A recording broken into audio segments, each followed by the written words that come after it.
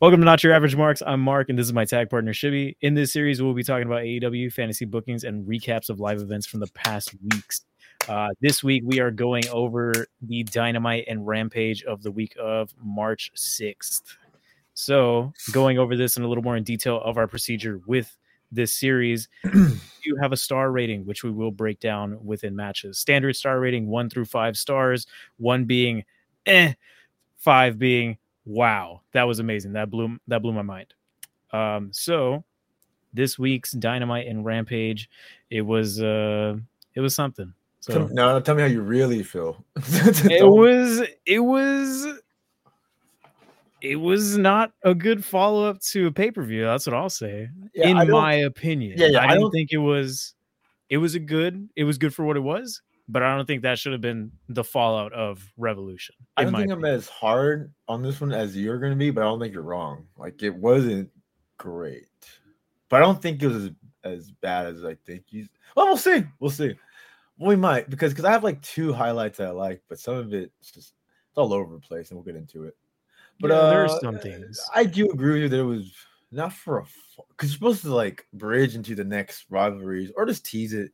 I did not feel it on this one, but we'll talk more about it. Yeah. So, Dynamite. We're starting off with Dynamite Wednesday, March the 8th. Dynamite edition of Dynamite. We're starting out with the All Atlantic Championship match, which is funny. Pretty interesting. Yeah, because apparently this is the very last All Atlantic Championship match. We didn't know that yet. Didn't know that later. Yeah, we didn't know that. We'll break into it shortly. But I have a lot of opinions on that. I could open this one. Orange Cassidy versus Jay Lethal for, like you just said, the All Atlantic Championship. For me, it was a great opener. Generic TV match, but a little better for TV. I kind of cheated and I got to see the match through picture-in-picture, so I always feel like that's a better way to watch it. So that's why I feel like this match. I have like a couple of hot spots. But just real brief summary. Orange was very aggressive. You'll notice he didn't really do his bits as much in this one versus Jay Lethal. So it's a different side of him. Ends up actually winning the match, so beating Jay Lethal. But then Jeff Jarrett comes out and he smashes Orange Cassidy over the knee with his guitar. But Orange Cassidy again picks up the win. That's kind of a brief recap of what happened. I did enjoy this match a lot. I thought so. In the very beginning, the refs come out and they kick Lethal's entourage out. So that's different. So it's like, okay, this is a straight up one-on-one match. Cool. Mm-hmm. I thought that was a nice little touch. I liked it too, yeah. I thought it's a nice change of pace, Cassidy, I said this briefly, but Cassidy came out, that I can remember, he came out very aggressive. He didn't do his, right in the beginning. He didn't even do his hands in the pocket bit or anything in the beginning. He just went in there and actually started fighting. I was like, that was cool. Flurry of counters were great. Like, there was a lethal injection. He countered that. And then Lethal immediately countered the beach break, just countering. I guess they worked well in the past together. It was so a lot of the match was Lethal going after Cassidy's knee. Mm-hmm. So his knee was working the injury. Yeah. Cassidy sold the knee well a lot during the match. There's a part where he couldn't get a suplex up because he had to sell the knee injury. It was really cool. The ending though was great because Jay goes for the lethal injection after having all that momentum. Yes, but he's also during the match was selling a shoulder injury. So Orange is selling the knee, Lethal selling the shoulder. And this I thought was nice too. So when Lethal goes for the bounce back off the ropes for the lethal injection, he couldn't do it because his shoulder was hurt. So then the Orange Cassidy comes out, hits him with the orange punch, wins because Lethal falls to his knees. And I was like, I thought it was a good match. My favorite match of the night. Honestly, unfortunately, my favorite segment of the night, I gave it a 4 stars. I thought it was good. What did you think about it? I feel you.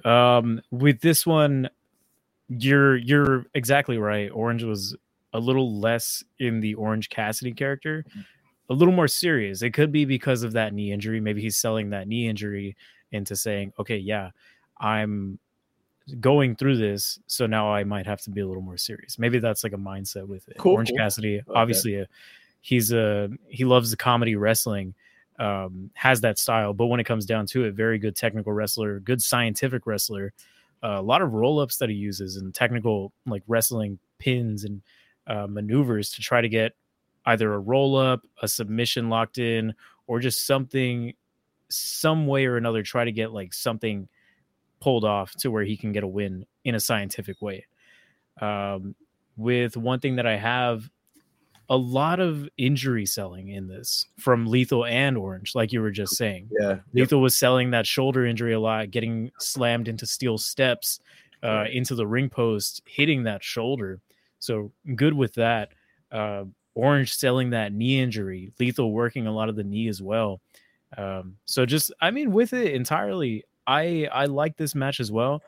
And I do appreciate when Jeff Jarrett came out and actually did the guitar strike over the knee. I did too. Because apparently that's the first time that's ever happened. Like nobody's ever got hit with a knee in the guitar. Yeah, that's what they said. And I hate to say it, I believed him immediately. Normally I don't, right? I'm like, huh, that's interesting. I was like, I'm gonna have to look into that. Yeah, I believe you, announcer. Like I was like, that's because it was really, it was interesting to see. It's like he's hit him over the head. No, he went after that knee. And I was like, working the injury. And that can get you in your head too, like as a viewer, like, well, if Orange loses because his knee's clearly messed up. Like, yeah, I don't know. Like, if you asked me if that bit didn't happen, I would be like, Orange doesn't win this one's upcoming Dynamite. He's gonna win hands down. I don't know really who's gonna win this match. I don't. Which next week is gonna be Jeff Jarrett and Jay Lethal for the international championship now because it leveled up.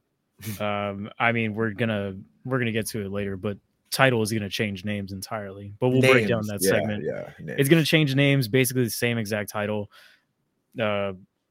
intercontinental type championship, just getting a little more in that range. Yeah, that was, again, we'll get into that, but like I was talking to you when that happened. I was so confused. Like, is this a one-time thing? Is it permanent? But it's we know now because it's permanent now. Yeah, defending it in Canada, but Pax defended that he defended it in England a couple of times at Rev Pro when he was doing some excursion stuff over there. Yeah, I was very confused by that. I don't. Whatever. Yeah, whatever. I would my rating for this one. I'll give this one for the storytelling and everything tied up into it. I'll give this one a 3.5. I liked it. It was good. I like the storytelling. Barring Sanjay, Jeff Jarrett, and Satnam Singh out from everything, Best Friends and Danhausen not going to the ring entirely. Everyone kind of just letting them do their one-on-one stuff. I liked it for what it was. Nice little touch. Yeah. Nice personally, touch. For me, 3.5.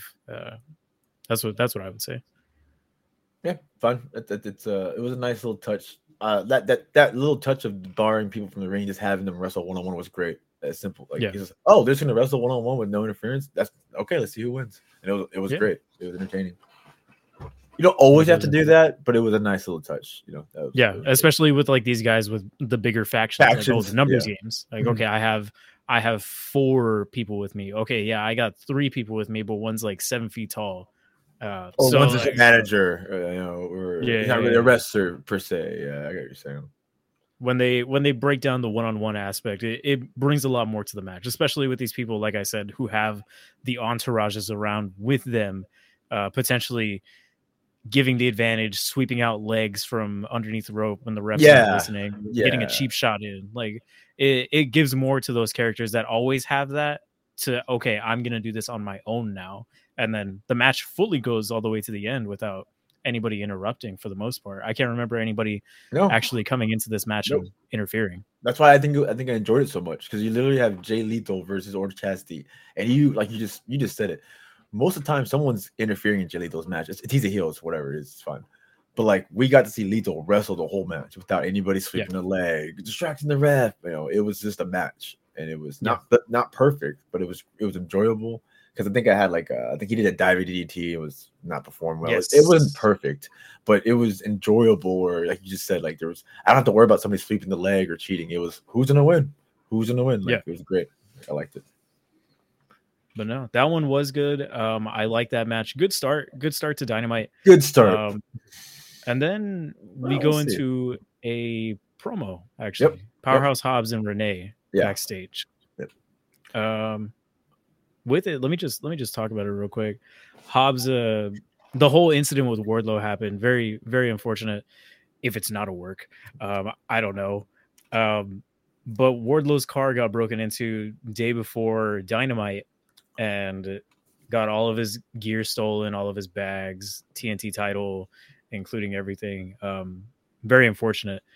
But Hobbs does say like, "Oh, it's a shame."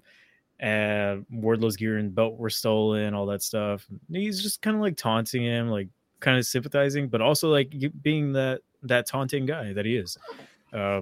So I mean that goes through.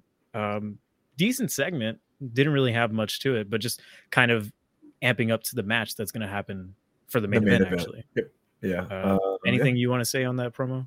Yeah, everything you said. I think what I liked, Wardlow had a line because after just Wardlow has stuff stolen, gear, boots, belt.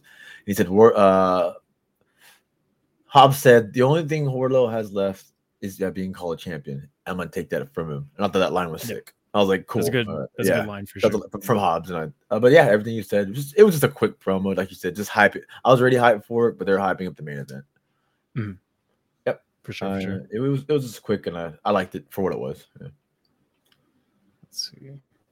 Moving on, we have the next promo of the night. A lot of promos in today's Dynamite. We got Ricky Starks coming out to the ring. What do you got to say about Ricky's promo? Ricky Starks' promo, I liked it. I mean, Ricky's. This is obvious, right? Ricky's good on the mic. He's just great on the mic. Good on the mic. Ricky's. What's next for Ricky? And it's a good question to ask. Because what is next? Then Ricky's talking, and you also need to see Bullet Club come up. And I think I talked to you earlier about this. I'm not gonna lie, I thought it was Jay White. Not mad at what happened, but I thought it was Jay White. I think some of us all did, to be fair. But then Juice comes out, Juice Robinson. He comes out and he spikes Ricky Starks. And I'm apparently starting a rivalry with him. I'll be completely honest. These are my notes. I'm not really sure how I feel about this. I'm gonna let it develop before I judge it more. Because I thought Ricky was in line to at least go after some type of belt. So I don't know. I don't really know what's going on. Like I said, I don't want to judge it too harshly. I'm very neutral about this. I like both these characters, but I thought Ricky was going to go to a battle for a belt or a chase for some type of belt. What did you feel about this? I do really appreciate how they're kind of pushing Juice. Juice is a great wrestler. I like his storytelling and I like his actual movesets that he actually pulls off. But with it, I did like this segment just to see somebody new take on Ricky, because now you got these two guys that haven't really been with each other that much from what we've seen. But I do like, okay, now there's another hurdle for Ricky.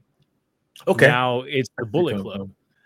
I'm going to be, it's Ricky Starks. It's Juice Robinson. First of all, when they wrestle, it'll be great. That's all that matters. And the wrestling match should be great.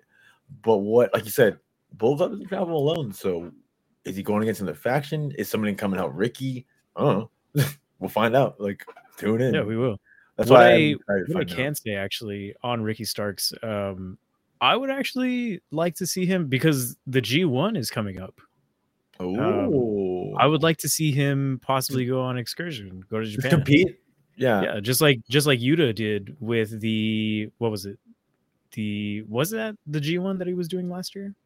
I don't know. The best of the Super Juniors. I don't remember. Yuta was in G1 last year. Yes, he was competing. I think it was the Super Juniors. I know John 2 years ago was in G1. I'm gonna actually look that up real quick. G1 Climax. G1. I think John did G1 once, and I watched it. It was great. He went pretty far. It's in July.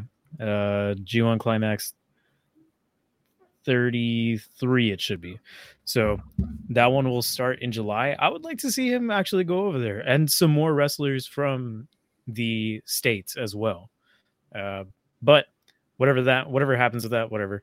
But I do think that would personally be very good work for Ricky to kind of get the international eye on him and then also give him that little push for that specific direction. Because now you're working across shores. Now you're doing big things, big tournament style items to show actually how you are performing as a singles wrestler. But we'll see with time. Juice Robinson coming out to attack Ricky Starks. I liked it. I appreciated it. And I'm eager to see what happens next because Bullet Club never travels alone. Juice Robinson for sure attacked him. So now Ricky is going to be in an angle technically with Bullet Club. So I'm just we'll see what happens. No matter how we get there, we're eventually going to see Ricky versus Juice in the match. That sounds great to me. So whether it's with the group, which sounds like it is, or not, at one point we're going to see them go against each other, and I think that'd be some good wrestling. Guys, I've never seen them wrestle personally.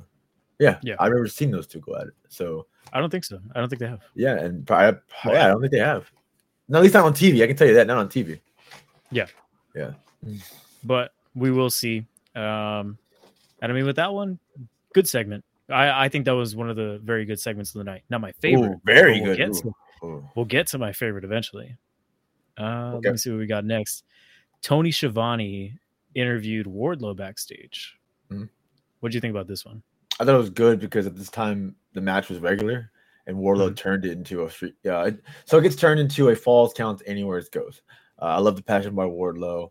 He's like, I may not physically have the title, but I am the TNT champion, and no man on this earth is going to take it to me. I mean, we know that he does fight Wardlow. He fights Hobbs later on this night. So he's passionate. He's pissed because they broke into his freaking car. He does not physically have the belt. It's kind of embarrassing as a champion, right? Let's be honest, in terms of kayfabe.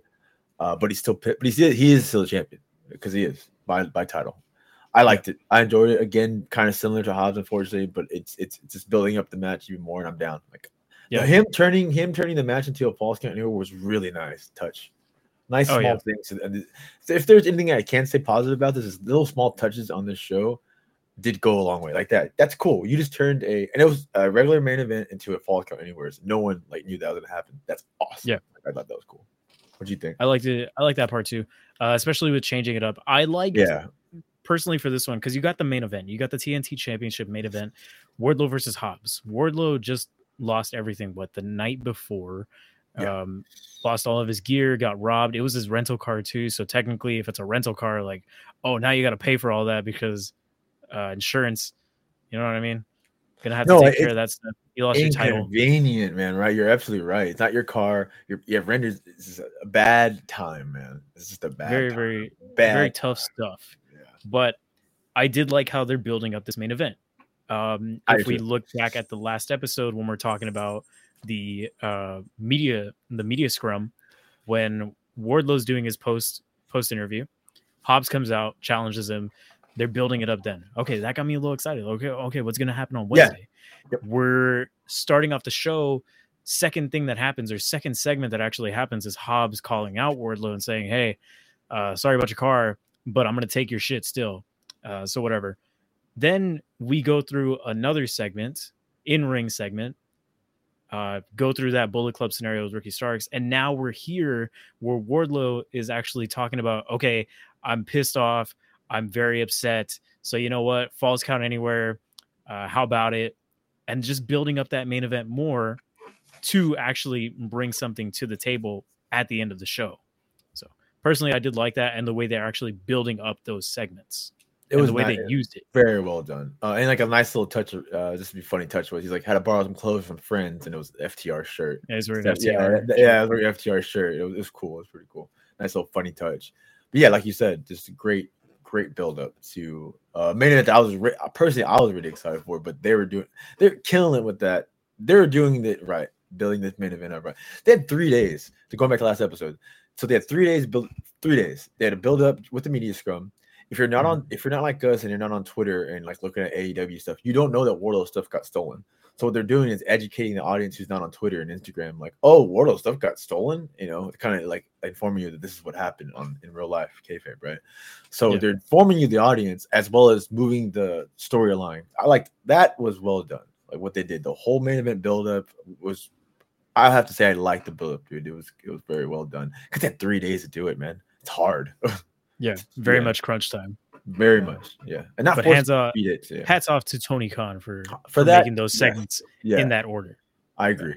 Yeah, we'll critique him, but we'll also give him hats off. That was pretty well done for that. Yeah.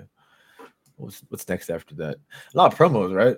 Because this is a very promo heavy week. I would say. If you're being honest, we just kind of call it out. It was a Ricky Starks promo with the Bullet Club. Oh, well, he at least gets physically attacked, to be fair. Then we had a promo with Tony and Wardlow. Now we're going to the Ruby Soho promo. Another in-ring segment. In-ring segment. Yeah. I think it turns into a match, to be fair, but a lot of promos back to back to back. Yeah. Yeah. What do you think about this? So it opens with a Ruby Soho promo. Okay, with Renee. What do you think about this part of this? Because this is a long segment, actually. This one was interesting because I did like a lot of the callbacks that Ruby was doing. Ruby was doing a lot of callbacks. You called some of these out. Out. I'm so pissed off. Y'all don't appreciate me. Like doing the basic, like, oh, I was a babyface, but now I'm a heel. Because you turned me into kind of turn. Because you did this to me. The audience did this to me. Which was kind of true. Which was true. One thing that I really, really liked, and one thing that I noticed very, very much, it was a while back. It was when there was the TNT Championship Eliminator Tournament. TBS Championship Eliminator Tournament. Winner takes on Jade. It was Chris Statlander and Ruby Soho. You said this, yeah. Ruby beats Chris Statlander. Chris was red hot. She was red hot. Everyone wanted her for that title shot. But Ruby wins. Everyone boos. Everyone boos because Ruby Soho wins. Mm-hmm. I noticed that. I'm not going to lie. I was upset. You were mad. Yeah, you were mad. But, I mean, it is what it is. Like, regardless, whatever happened. It's in the past already. But that's one thing that Ruby called out, and I did really like it. She actually brought these things that are actually, like, people actually did. Toni Storm came here. She wasn't appreciated. That's what Ruby was saying. She said that she wasn't appreciated enough, that she was an interim women's champion. She wasn't recognized as a full champion until after her reign was completed. Over, yeah. Yeah. That's true. That is and then also with Saraya too. They were like, oh yeah, Saraya came out of retirement like everyone wanted, and then all of y'all fat mouth breathing trolls, neckbeard guys were coming at her like crazy. And I mean, I like it. I like that promo because it was good. You're building your faction now, which is actually called the Outcasts. Yeah. They're called the Outcasts. We know that now. We have an official name for it now. Yeah. But building up the faction, building up like, okay, yeah, all these people are coming out, and all these rookies think that they deserve everything, but no, Sky Blue. Yeah, they're doing their thing. But all of these people that are, or the veterans, as you can call them, or the outcasts, are actually worthy of being in the main card, the main title scene, like they think they deserve. Obviously, common heel trope, just to be like, I deserve this, not these whatever they are, whatever these losers are, L's, like that's the thing. Spray painting the L's on them. But I did like this promo. Did you have anything on it? You hit the nail on the head with everything. One of the things she mentioned too is she said when Britt beat her, the crowd was so thrilled. When Ruby lost to Britt Baker as well, that's another thing she added. It's just another thing. You're right. Like my notes match up what you said. Like great character development by Ruby.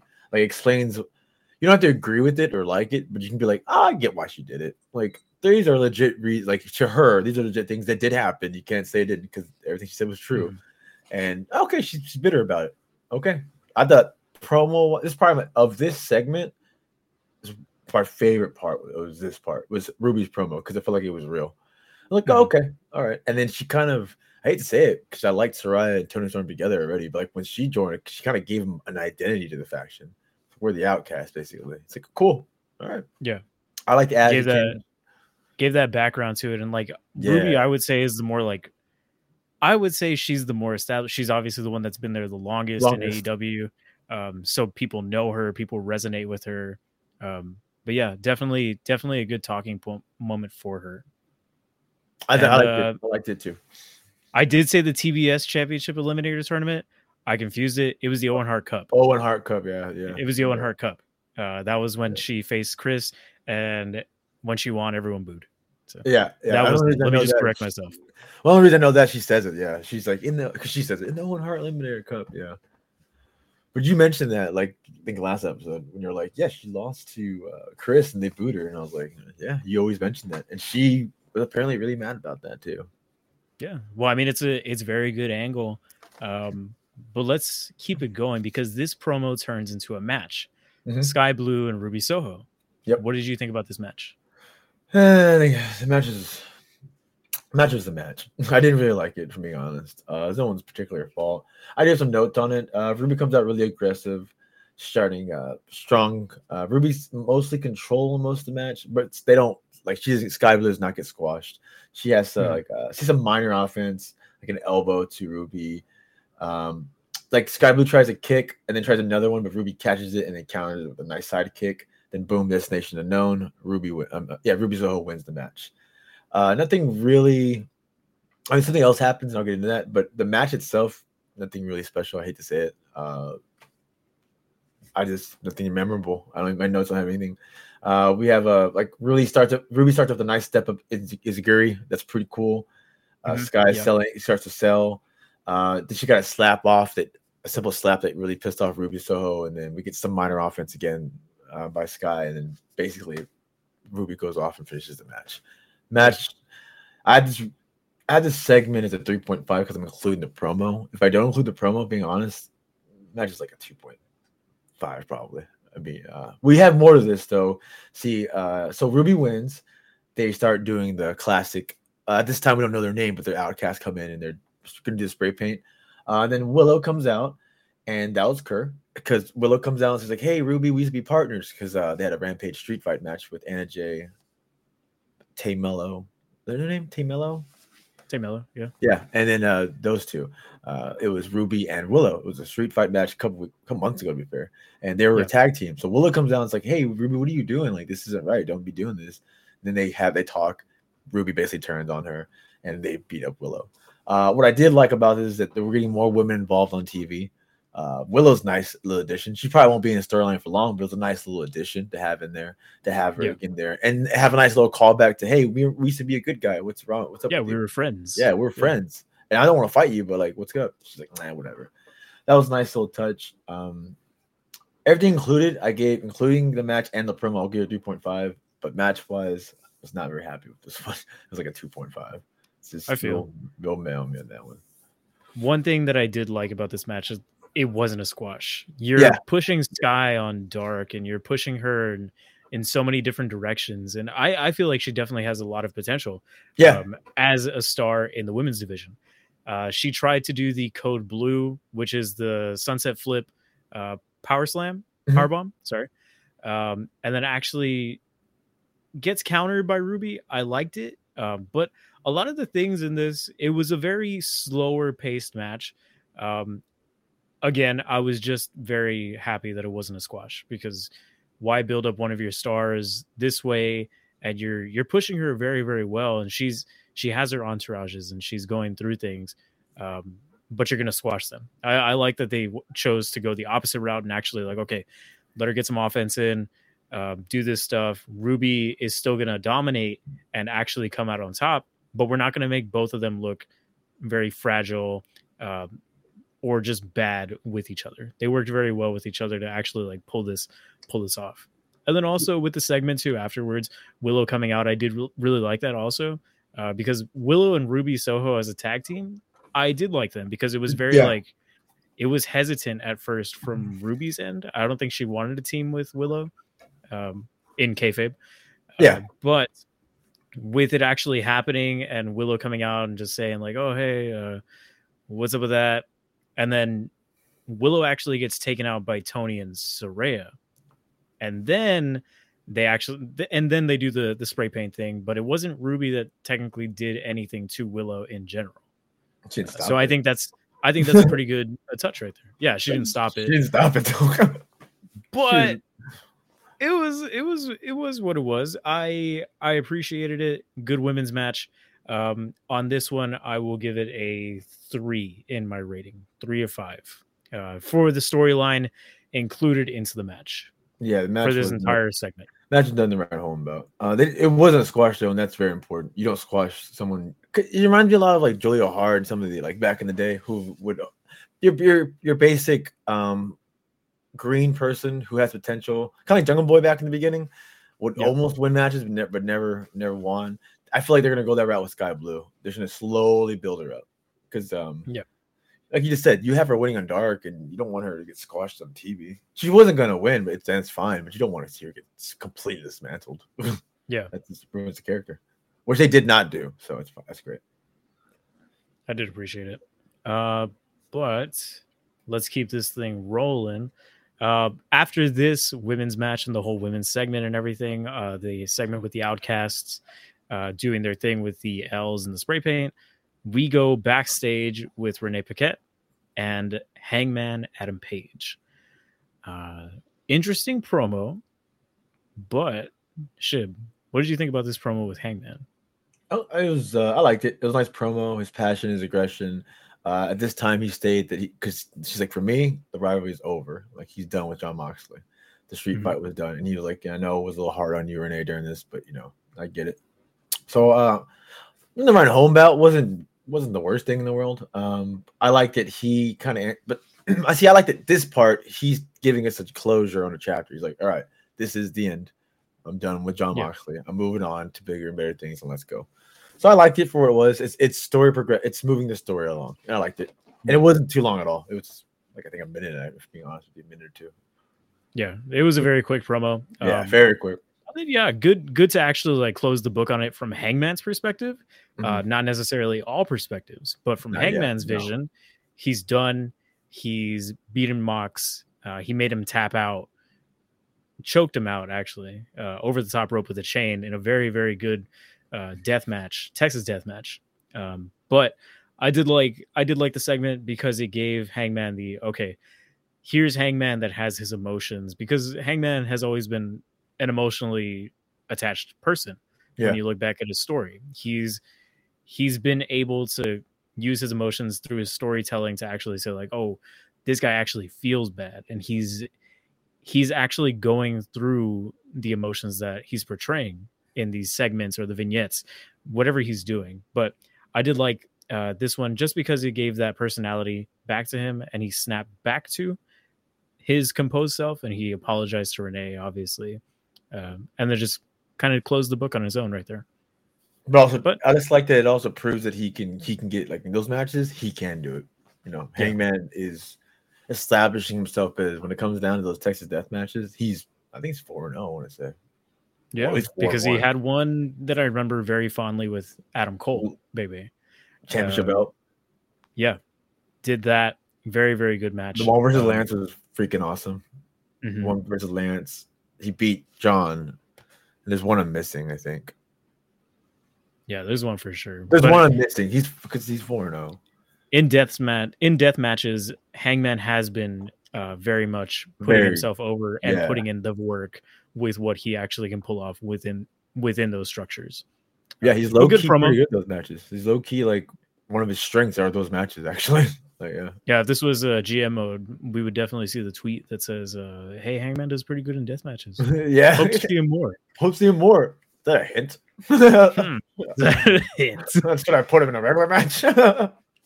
But overall, good promo, short promo, to the point. To the point. And then possibly setting up something in the future for Hangman. So on to bigger and better things. Who knows? We'll see. We'll see. Let's see. We'll see.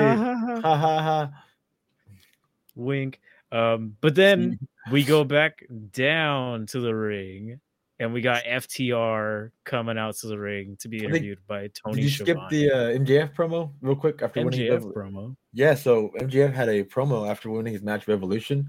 Yes. The Devil's Reign has just started, and he's talking about his rebar mitzvah in the next week's episode. Yeah, you're right. I completely forgot about it. It was great. So, spoiler alert: Daniel Bryan does Bryan Danielson. Later he does it. So the first one is MJF, and then what we just said. He does it like the Devil's Reign. Who's my next bar mitzvah? That was hilarious. The rebar mitzvah to be so funny. Like it's definitely going to be a good segment. I completely forgot about it. Thank you for reminding me about that. That was great. But the rebar mitzvah is so funny, bro. It's gonna be a good one. Just someone gonna ruin it real quick. Yeah. During the 60-minute Iron Man match, he actually had a hematoma. Everyone was calling it like a devil horn. There was a bump like over his, I believe, left eye. Well, over the week, the blood from the hematoma actually flooded down to his eyes. So he has a very swollen eye right now. And that's actually on Twitter. I believe we retweeted it. Plug the Twitter real quick. Oh yeah, go follow us. Yeah, please follow us at Not Average Marks. Please follow on that. Twitter. Yeah, yes. But that was a good one. Good to see how he's actually doing and how he's actually recovering from that, because that's a serious one, man. Like the injuries aside from everything else that happened in the ring, the stuff that happens outside of the ring as well, and how you're recuperating are obviously going to be very detrimental to your everyday life or these people's everyday life. No, don't worry. I saw MJF yesterday on Twitter at he's a hockey fan. I want to say the Rangers. He's fine. He was doing a promo. Okay. Yeah, he's fine. It was his birthday, and they got him. He was being a heel. They got him like little cupcakes. He's like, "You guys could give me a real cake," and he smashed the cake in the guy's face. He's fine. What a heel! Yeah, I was like, what a heel, man. That's his birthday. They're being nice to you, jerk. He's like, "Go Ranger!" And everybody cheered him. So he's fine. He's fine. That's good then. Yes. Then after that segment, then we go back down to the ring to Tony Schiavone being interviewing FTR, Dax, and Cash. What a promo heavy episode. Let me see. I'll take this one. With this one, I liked it.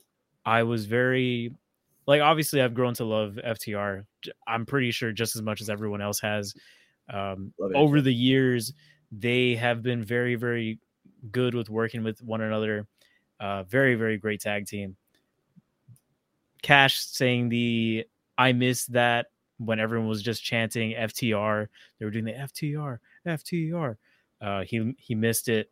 Everyone was cheering. They were talking about their losses, how they've lost to the Acclaimed, how they lost to the Guns, how they lost the IWGP Tag Championships, the AAA Tag Championships, and the Ring of Honor Tag Team Championships. So going through a lot of loss. And then obviously they talked about Jay Briscoe and his passing, how they lost one of their best friends in the whole wide world. Yep. So they took time to step away and time to recharge, and they're back now. So I like that they did mention, okay, we went through all of this.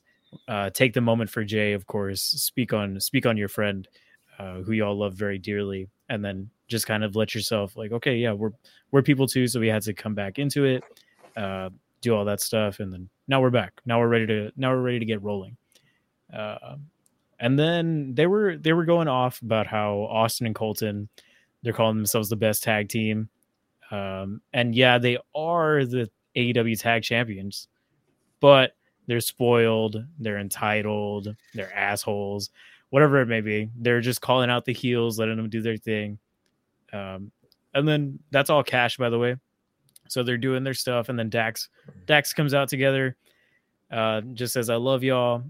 He's going through the promo. We're gonna get those tag titles. We're gonna beat the Guns, and we're not gonna let anything happen. And we're gonna do anything we can to become the AEW World Tag Team Champions. And good little tagline that I got right here.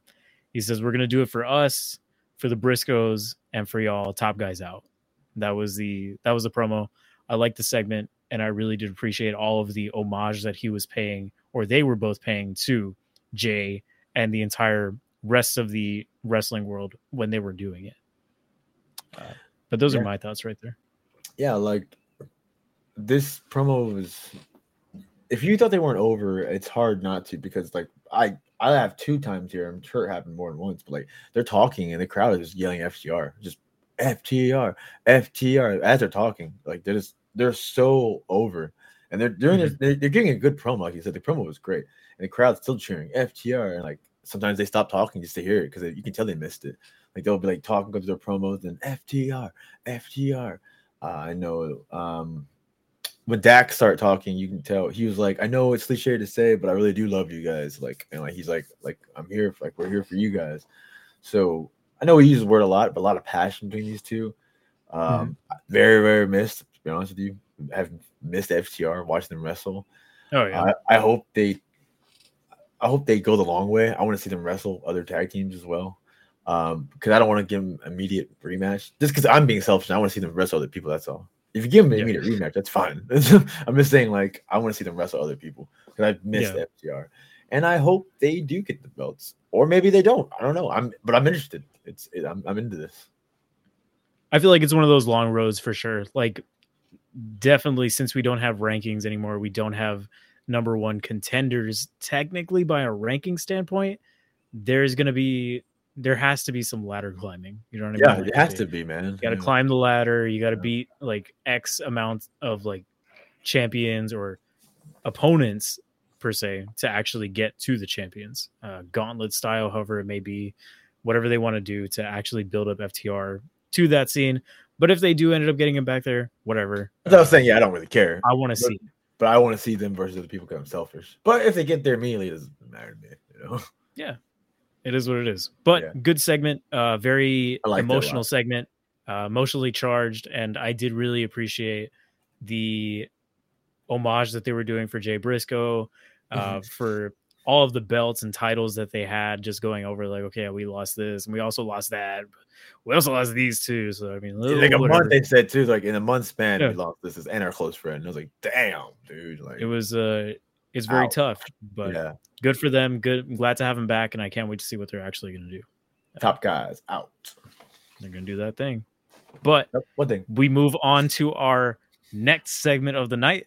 Is it a promo? Paquette backstage with Jade Cargill. Jade is 53-0. She ran out of competition. She's basically saying, hey, you know what? I'm being Winnipeg. It's her first ever Dynamite in Winnipeg. So she has an open challenge for a Canadian wrestler. I honestly have no idea who this would be. I started Googling people. Most Canadian wrestlers I know that women are all in WWE. So there's no way they're going to. I'm not going to say no way, never say never, but I'm pretty damn sure none of those people are going to wrestle her this Wednesday. So I have no idea who it's going to be. I was looking up Chris Statlander to see where she's from. She's not from Canada, so she's not wrestling her. So I don't know who it's going to be, dude. I really don't know. There was just some tweets that I saw her calling out oh yeah, I saw that one. That was hilarious. Yeah. That's not gonna happen. I thought that was cool, but I don't know. Who knows what's gonna happen? Me too. I thought super Canadian cool, wrestlers. We're gonna see something. There might be a wrestler that's really big on the Canada side, or possibly we don't know about just an international wrestler that I might not personally know about myself. But who knows? We'll see on Wednesday. Actually, I'll tell you what. We don't know what's gonna happen. They got my attention. I don't know if it's good or bad, but we're gonna see what's gonna happen. Yeah, for damn sure. Like. Maybe it's even an angle, dude. Maybe it's just a Canadian wrestler comes out, she squashes her, and then somebody else comes out. Like, then somebody, who knows? I have no idea. We'll because now you're gonna go 54-0. If that does happen, what's the next step? What do we do from here? What are we doing with Jade? And I've been through this a million times. Like, what are we doing with Jade? This is nice, nice little distraction. But like you just said, this whatever happens is not going to be the next pay-per-view storyline. What are we doing with her? She wasn't even in the pay-per-view, man. Like, what are we doing with her, dude? Like, not even on the buy and the 0 hour. Not even on the 0 hour. Yeah. Not just that was the worst match of the pay-per-view. I said it. I believe you. I watched it too. Yeah, we watched it together. It was not good. I'm glad it was on 0 hour, man. It was a scary spot. A lot of scary spots. Yeah. But not nice. But going back to Jade, do something with her. She deserves it. Yeah. She can perform. One thing that I did see that about Jade, something that she actually reported on, that she would actually like to go to Japan and do some stuff in Japan. Nice. So send her to Japan. Get her over there. Get her working with all these amazing women wrestlers that they have from Stardom, from anybody affiliated with New Japan or the DDT promotions. Mm-hmm. Get her in there, because I feel like that would be amazing for her. If you're saying she's done all she can in America or in the States, send her to Canada. Send her to Canada. Send her to Canada. Send her to Canada. Okay. Okay. Get her to Japan. Do that stuff, man, because that would be amazing. She would be next level over there, and everything that she could learn competing with those new skill sets with everyone over there. It's crazy. Be amazing. That body type, her size, her strength, and then she's learning like different stuff from the Japanese women wrestling. Like, sky's the limit. Sky is the limit. But it still comes down to, I guess, but like, if that's what's best for her, do it. But they're having a hard time figuring out what to do with her in AEW, bro. That's AEW. Like, So we'll see. We'll see. I'm always hopeful that they're gonna fix whatever she's going with, but she had no. I can say this. She's had no direction for months now. Like, I think the last time I enjoyed something with her and it wasn't her fault was the Nyla thing, and that was funny. Like when Nyla stole the DPS belt, and she that was a good time, and that was a good match because Nyla can wrestle and so can Jade. That was a decent match, and I had fun with that. Jade won, cool. That's what I'm saying. Like give us something to sink our teeth into. All we get sometimes, and I hate saying this, is Jade comes out or she's squashing some person we have no idea who they are, and then you get the title card, and it's like, all right, cool. Who's next? And maybe you have Jade do a promo where she's like, "I beat you up." Then her baddie will talk, and then that's it. And then she's like, "I'm done," and that's where we're at. Again, not her fault. Give her some direction, dude. Like she wasn't happy for you. Build off of that, man. Like what happened to Red Velvet? What it always happens, Red Velvet. Red Velvet does something, gets in the storyline, you know, whether it's good or bad, whether people like her or not, doesn't matter. She's in a story, and then for whatever reason, she goes away. Because her and Kiera Hogan, technically, they just got booted. No storyline, no storyline at all. She lost, which is understandable, but then that was the last we saw of her. She died. Dang, she went to last burial with Christian. I don't know where she's gone.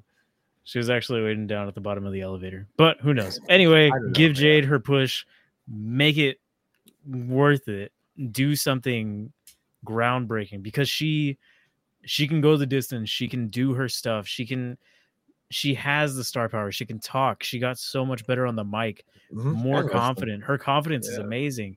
Her wrestling skills, like you just said, amazing. Ever since she's been training with Brian, amazing stuff has been happening with her. And I feel like she can actually handle a decent challenge now.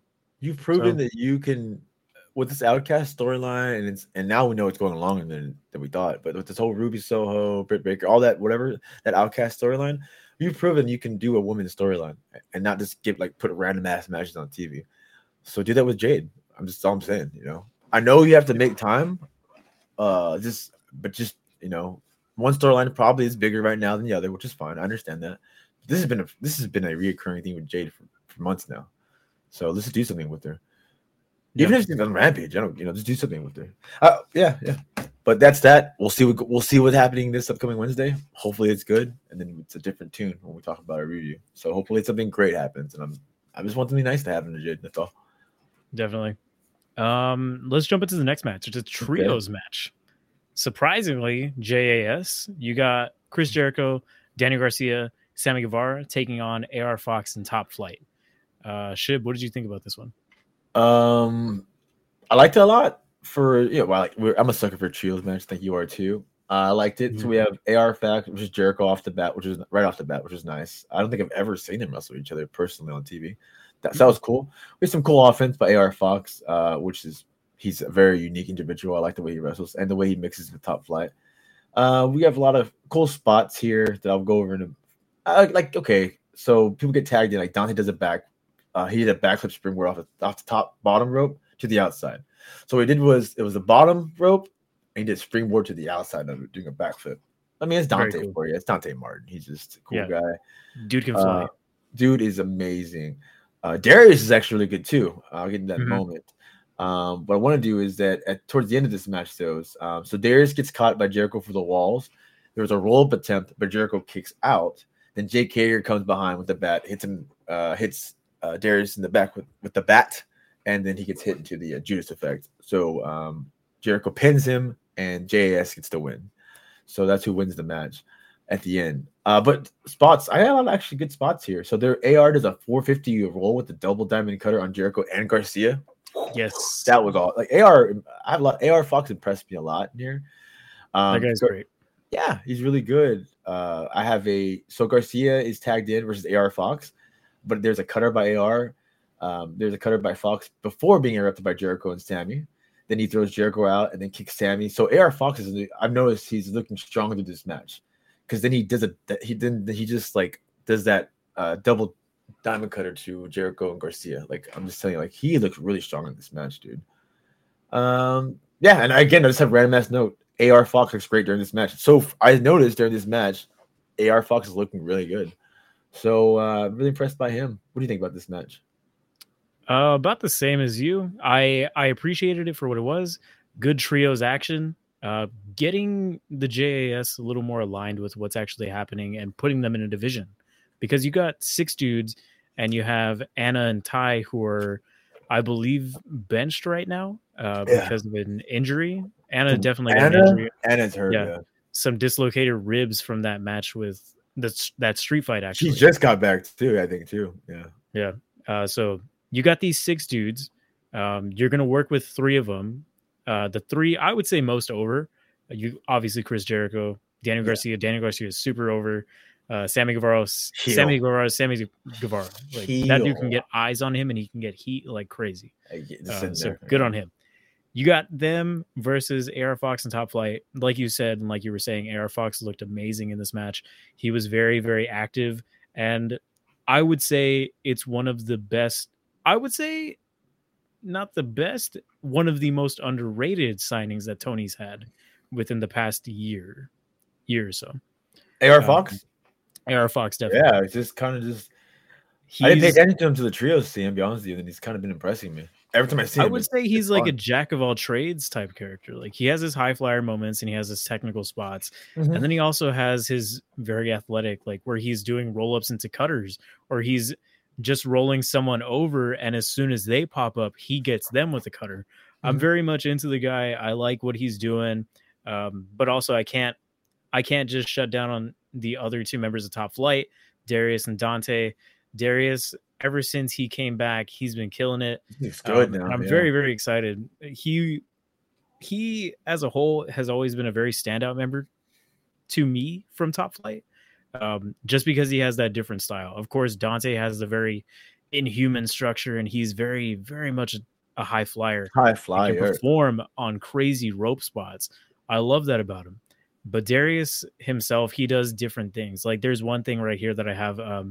He does like a Pele kick to Jericho. So Jericho's about to hit something with the Judas effect, and he actually just backflips and hits the Pele kick to knock Jericho down entirely. That's a great counter. Mm-hmm.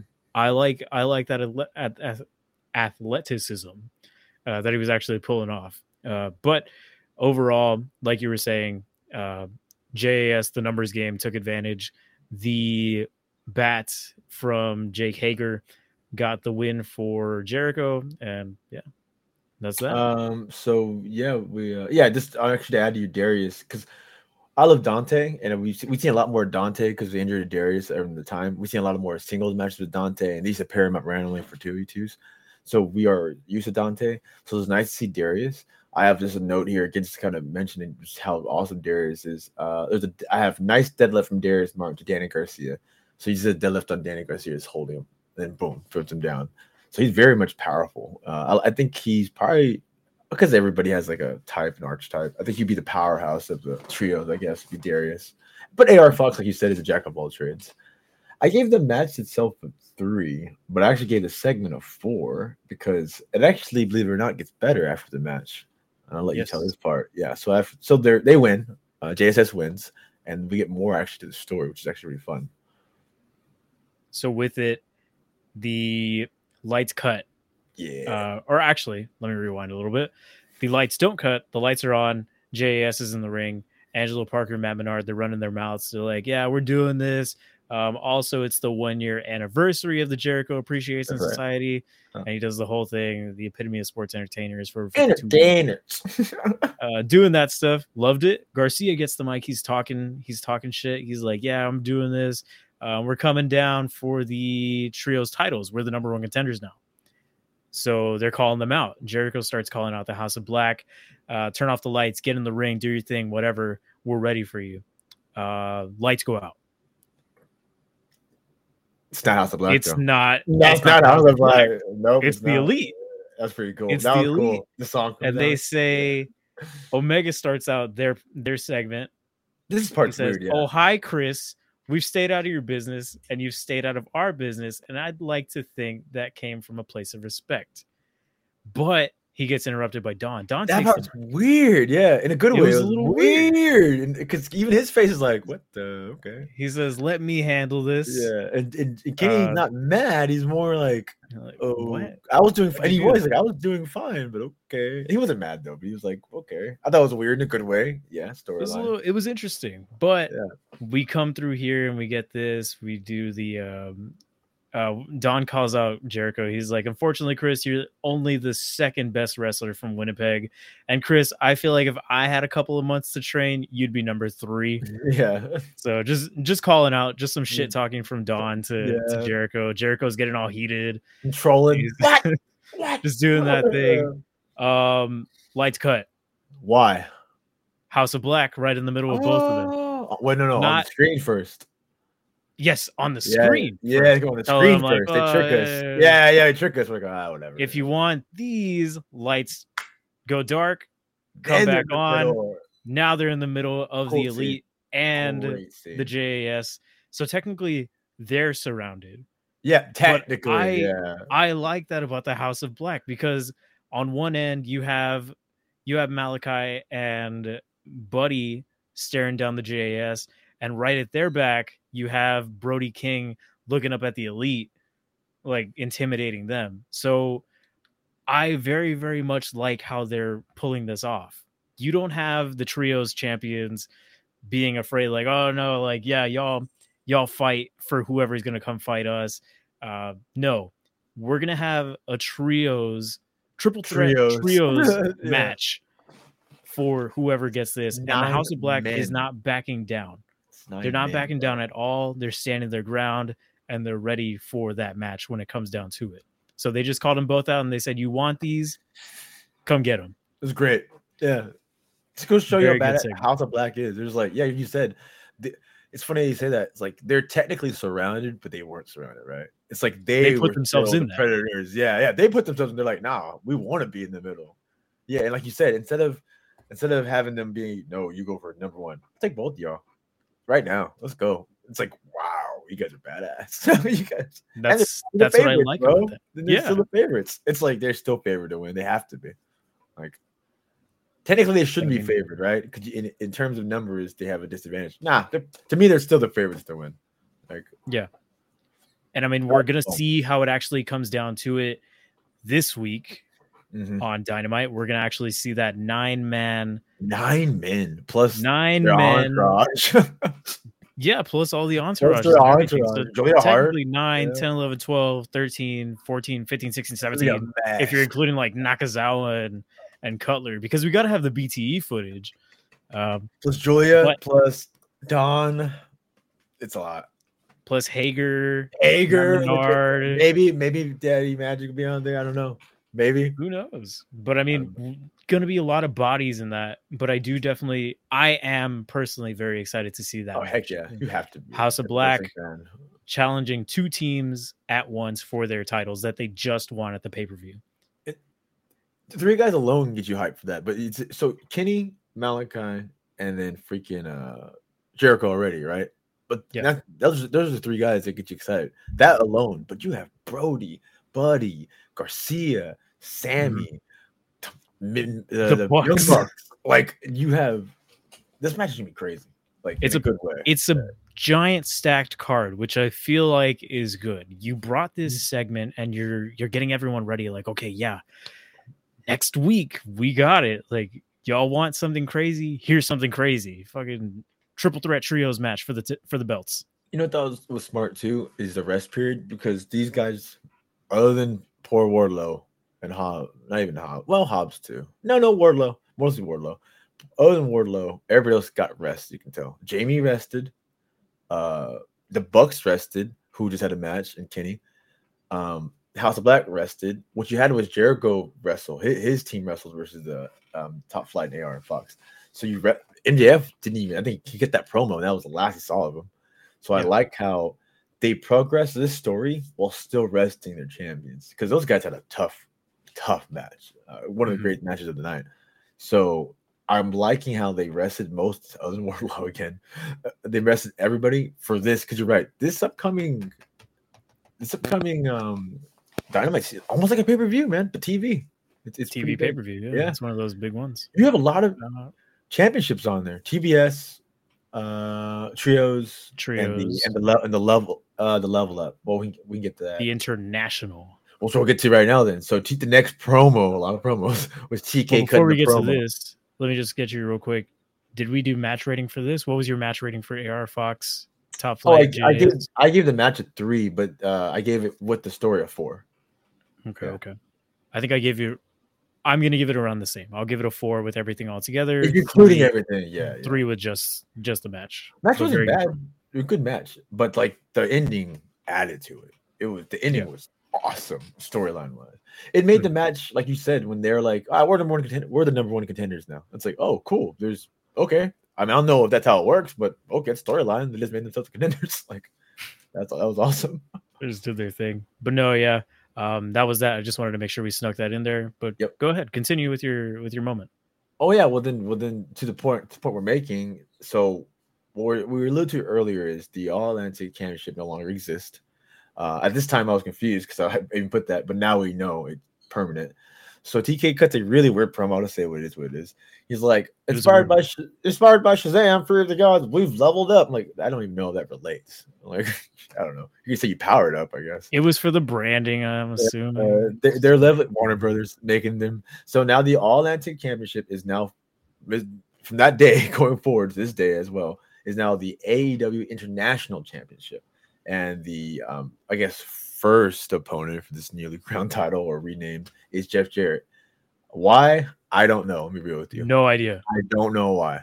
Because he smashed him over the knee with a fucking guitar. That's how you jump the line. Don't get it, man. Not happy. I'll watch it, but I mean, it makes. If you want to be honest, really candid, it makes no fucking sense. Is this going to be the person to take down Orange Cassidy, though? Is Jeff Jarrett going to be the person that takes down Orange Cassidy, in your opinion? No. I'm going to contradict you, and I'm going to say yes. Jeff Jarrett? I think so. Nah. If anything, it would have been lethal. You got Jeff Orange too hurt to do anything. Now, in storyline, you got him very, very hurt. Oh, he's hurt. He's fucked. Right. But who knows? In my opinion, I'm going to say yes. I think Jeff Jarrett takes the international championship. There's no way you put that belt, the newly crowned belt, on a TNA guy. I just can't see that. Hey, man. It's almost like action. Go back and fight Sting, man. You're not there to take belts, Jeff. I love you. You're my favorite wrestlers in the world. You're not there to take belts. You're not there. If he wins this, he's also a writer for creative with AEW. So I can imagine like the hailstorm. This guy wrote himself into the title picture. I mean, how do you know? But that's a big heel move, though. That's a big ass heel move. Like, obviously, he's not gonna write. He's not a jerk. They'll talk about it. But if they all support that and be like, "This will be the best heel move ever," do it. Because if he does it, people will be pissed, and it'll be good heel work. People will be fucking Jeff Jarrett, bro. Really? Are all AEW international champion? What the fuck does that even mean? Slap nuts? Really? Double J. Hey, I don't see it happening, but anything can happen. Yeah, anything can happen. I will say this. Tony's promo, it was awkward. Obviously, Tony. I mean, I know he did it for like the Warner Bros. Like partnership and stuff. Like, obviously, you got to do your segment. But I feel like you could have had somebody else do it. I know Tony doesn't like to insert himself into the program that much. So we all have bosses. We all know how it goes. So someone told him to do it, and that's fine. I'm not even mad about that. I just felt like it made 0 sense. It's like Shazam, we leveled up. I know who Shazam is. He's a god, right? Then I guess you powered up. What's a leveled up? Like it really, I was super confused. I'm pretty sure I wasn't reading Twitter at the time. I'm pretty sure some people were confused as well. Like, is it permanent? But then as time went on, you realize, okay, they're just changing the name. It is now known as, which I like the name. Don't get me wrong. But I was also like, I don't understand why they changed the name though. Like, me either. But there's bigger. There's his boss told him to do it. Is what it came down to. That's all we know. I support you, TK. Promo was awkward. Not your fault. Not your fault. You're not a mouthpiece. Yeah. It's not your fault. So you did what you had to do. It wasn't the worst thing in the world. It was not the best thing, but it was there. But positive sign. We now have a rebranded championship, the AEW International Championship. That's all it is. That's all it is. I wonder if that also includes new belt, possibly too. I mean, obviously, like some things on it are going to change. Like it can't say All Atlantic anymore; it has to say International. I wonder what happened. Maybe new belt. Who knows? But we'll see. Maybe because like the Atlantic is just like, oh, so like the Atlantic. What about the Pacific? Yeah, what if we go to the Pacific? What if you go to the UK? What if we go the other way? I don't know. Yeah. What if you're in Japan? What if you're in Japan? What the fuck? Like, I don't know. That's where I check out of this segment entirely. I don't know geography. Yeah, I don't know. But I guess from here, yeah, I mean it's something. We can see it when it happens. Jeff Jarrett's definitely going to win that title and walk out of the arena with it. So, new champ. Who knows? Slap nuts. But we can jump to the next segment, which is another vignette. The American Dragon. This is good. Bryan Danielson. He's very upset. He's beaten. He's worn. He's tired. He's blood ridden. He's a loser. He technically is a loser. He lost. But he says some words, and go ahead and elaborate on them. Okay, I like that. He was like, Max said I wasn't gonna feel my legs and my arms to play with his kids, and Max was right. I was like, oh, motherfucker got him. He got you. He got you, bro. You say upset, I say defeated, depressed. This guy was just good. It was all good, positive compliments. I mean, like he looked like he was in a shitty world. He hurt, lost, didn't win the championship, 0 for 4. We know that.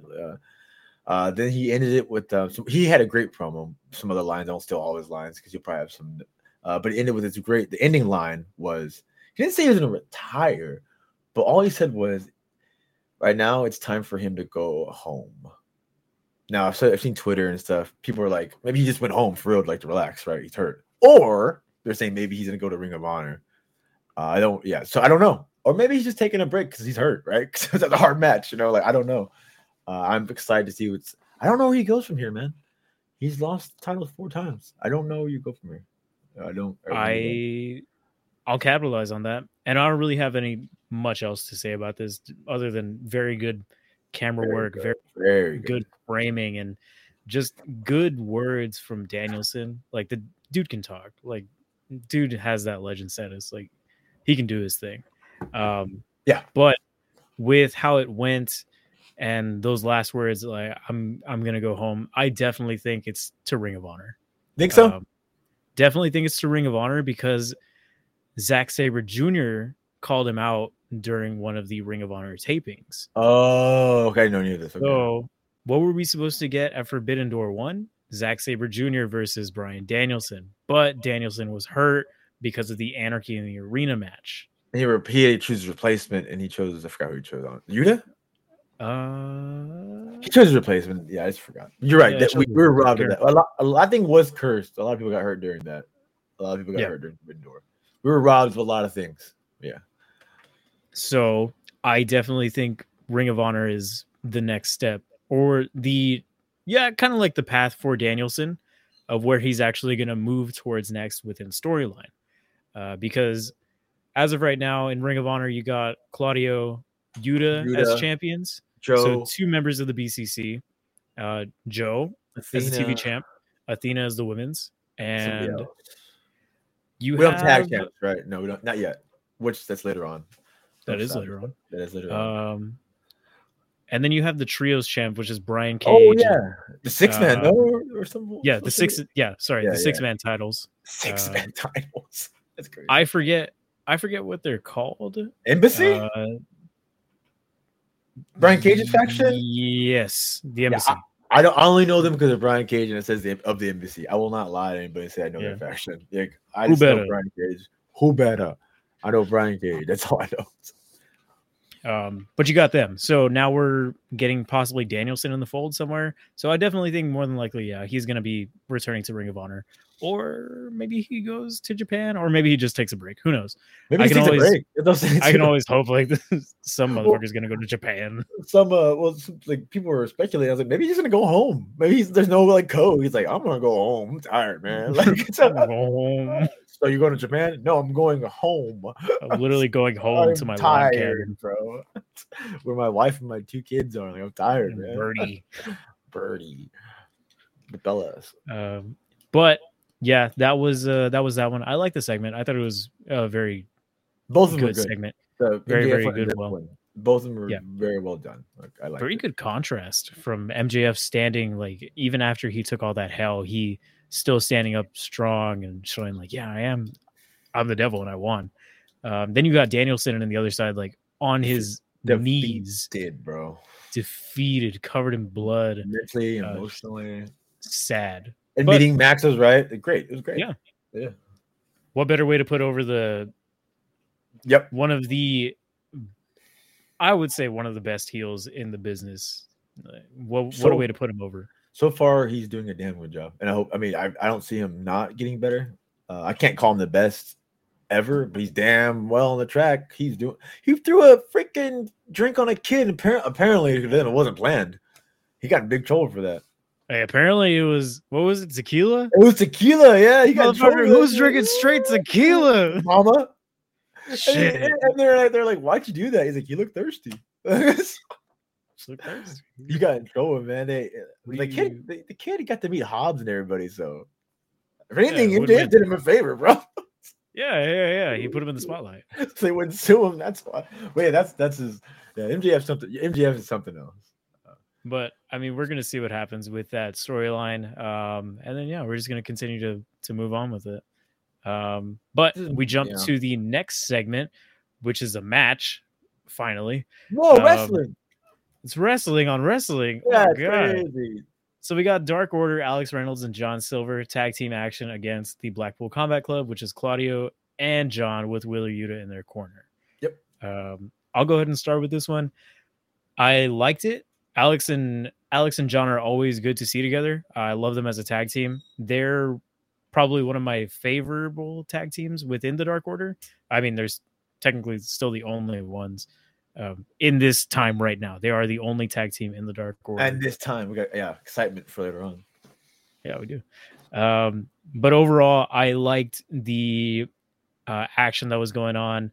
A lot of stuff with Claudio and Silver, where I've seen a lot of animosity in like some of the promos that they've been trying to show between Silver and Claudio. They're kind of like, okay, you got the bigger guy and you have the smaller guy, because Johnny's a little bit on the shorter side, but dude's jacked. Dude's fucking jacked. Jacked to hell. Tree trunk. Tree stump. And one thing that I really did like from this that I'll just highlight real quick was just that Silver was able to actually suplex Claudio. Got the leverage advantage and actually got a suplex off on him. Got a brain buster in too. But overall, wasn't enough. Moxley ended up choking out Alex Reynolds in a bulldog choke. And then, that was about it for that match. But a lot of good stuff in there. A lot of good animosity, bringing heat from one to another in the ring, and showing that the storyline is technically kind of is still there. Like the Dark Order does still have kind of beef with the BCC. So with that being said, I'm going to drop this over to you. What did you think about this match? Are there any memorable spots? And did you want to talk about the stuff after the bell? Yeah, I'm talking about all of it. I mean, so to me, I have a lot of stuff. Reynolds looked really good in this match. Not that he was ever. Maybe I haven't seen Reynolds on TV, not Dark, including Dark. I haven't seen Reynolds on TV in quite some time, but he looked really good in this match. Let's see. So like, we don't see a lot of tag matches with Moxley as much. So I like things. Like I noticed one thing. Mox he's yelling things like he's being aggressive. Claudio has a choke hold on Johnny, and he's like, choke the shit out of him. He's yelling. This is John yelling, choke the shit out of him. I heard that. I'm like, dude, Mox is awesome. There's a hot tag to Reynolds. Reynolds looked really strong because it's a hot tag to Reynolds. Reynolds comes out and knocks him off the apron, and then goes after Claudio and it hits Mox again. And this is Reynolds doing this. I'm like, damn, Reynolds looks really strong. He's a great wrestler, man. He is. I feel like he just doesn't get a lot of. I just haven't seen him. That's all. Just haven't seen him. That's all. We had So John Silver looked really good. I have a couple notes from that. There was a moment when he hits John Mox in the head twice, side kicks, boom, with a little tree stump legs. Poof, poof. Mox kicked out too, but it was a great little scene because it looked like it hurt. Then we had a new submission by Mox to Reynolds. He had like a front neck submission. I'm not sure what it was called, but I have never seen Mox use this submission yet to Reynolds.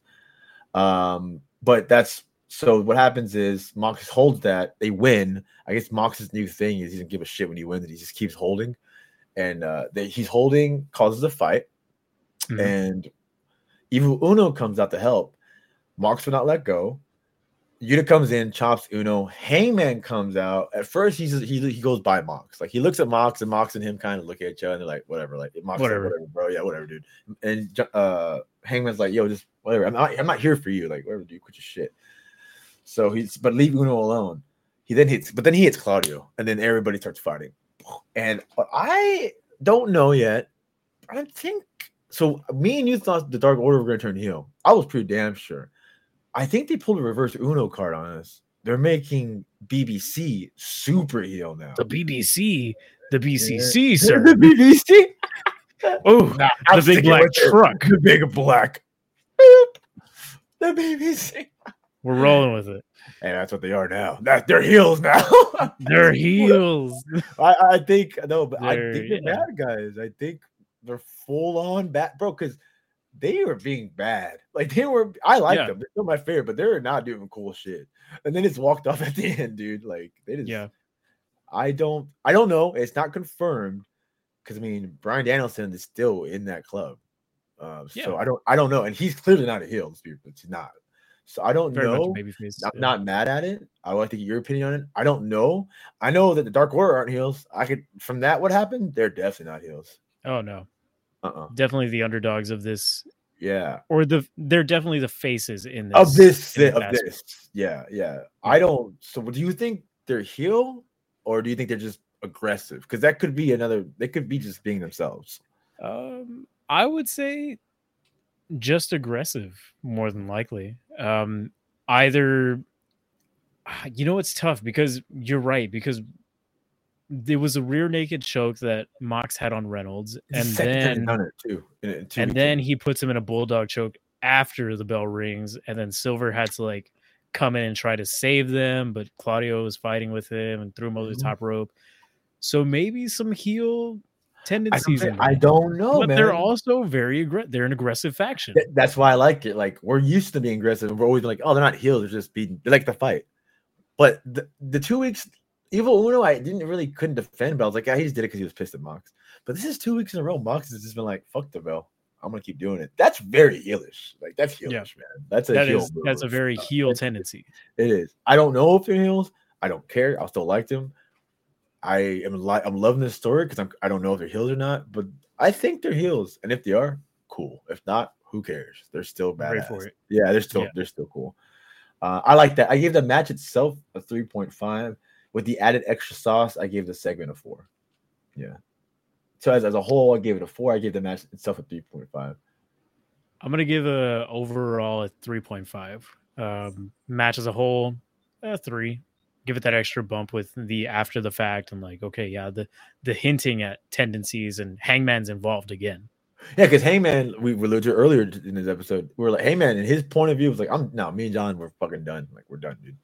Nope, not so fast, my friend. John wasn't done. Well, I guess John was done, to be fair. Technically, Yeah, he was. Yeah, to be fair. But then you brought yourself, I guess that could be storyline. You came out and did this. I mean, you came out to save your friends, to be fair. But like, John was just beating up people, and then you came out to save your friends. Now you're back involved, dude. So don't say technically he did stop, but Claudio got involved, and maybe like Hangman was just like, well, fuck you. Hangman punches him. I don't know why. I mean, I know why, but like, he just punched him. Like, bro, like, I get. Because Claudio just like tapped him on the shoulder. He was like, hey. And then bam, get clocked. I knew we were gonna get there, but I think you missed a step, Hangman. I think you should have let him punch you first. He was more like, I think he was just trying to see. Yeah, you good? Hey, I've seen you a lot. I like you. Hey, are you that? Nope. Yeah, bam. It's fine. Yeah, it's fine. It's we were gonna get there anyways, right? It doesn't matter. Yeah, better sooner than later. Yeah. TV time. Yeah, they're cut the bullshit. We're on a time limit. He's like, hey, yo, I can't do that. We're on TV time. But I liked it for what it was. I like probably my second favorite segment. First being the trios promo at the end when all three of them were standing. This is probably my second. best thing of the night for me. Yeah. And then anything else? So I think they're heel. You think they're still aggressive? I don't care. I'm here for it.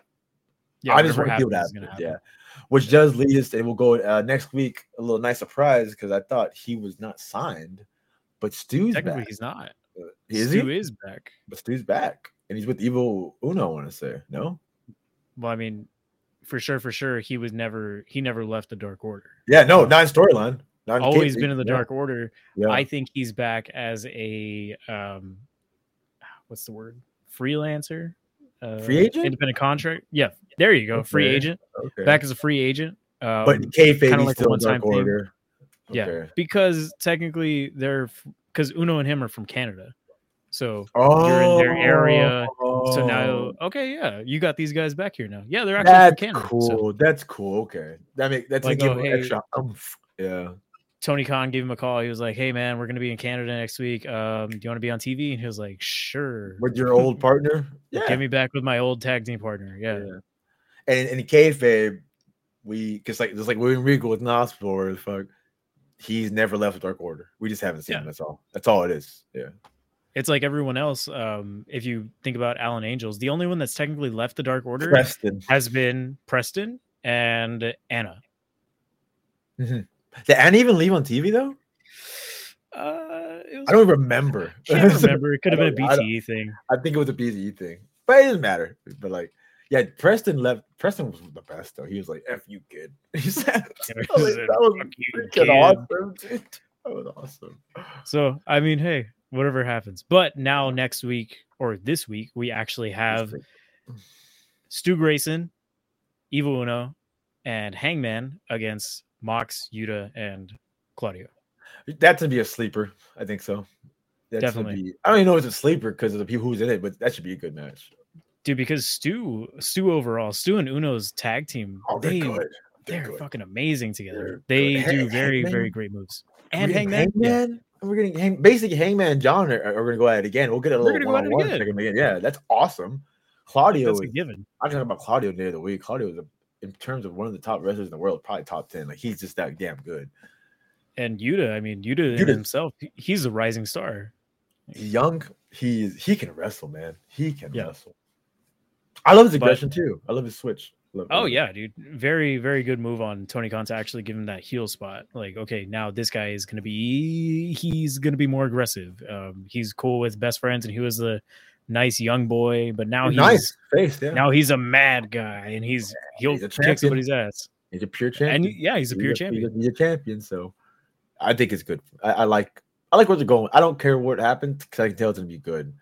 I was kind of hoping they didn't do John versus Hangman again, but if they do it this way, I'm here for it. This little faction. It's different. Yeah, I'm here for it. Yeah. Well, let's see. Let's keep it rolling because we got that one, and we got two more segments within Dynamite, and then we got to hit Rampage.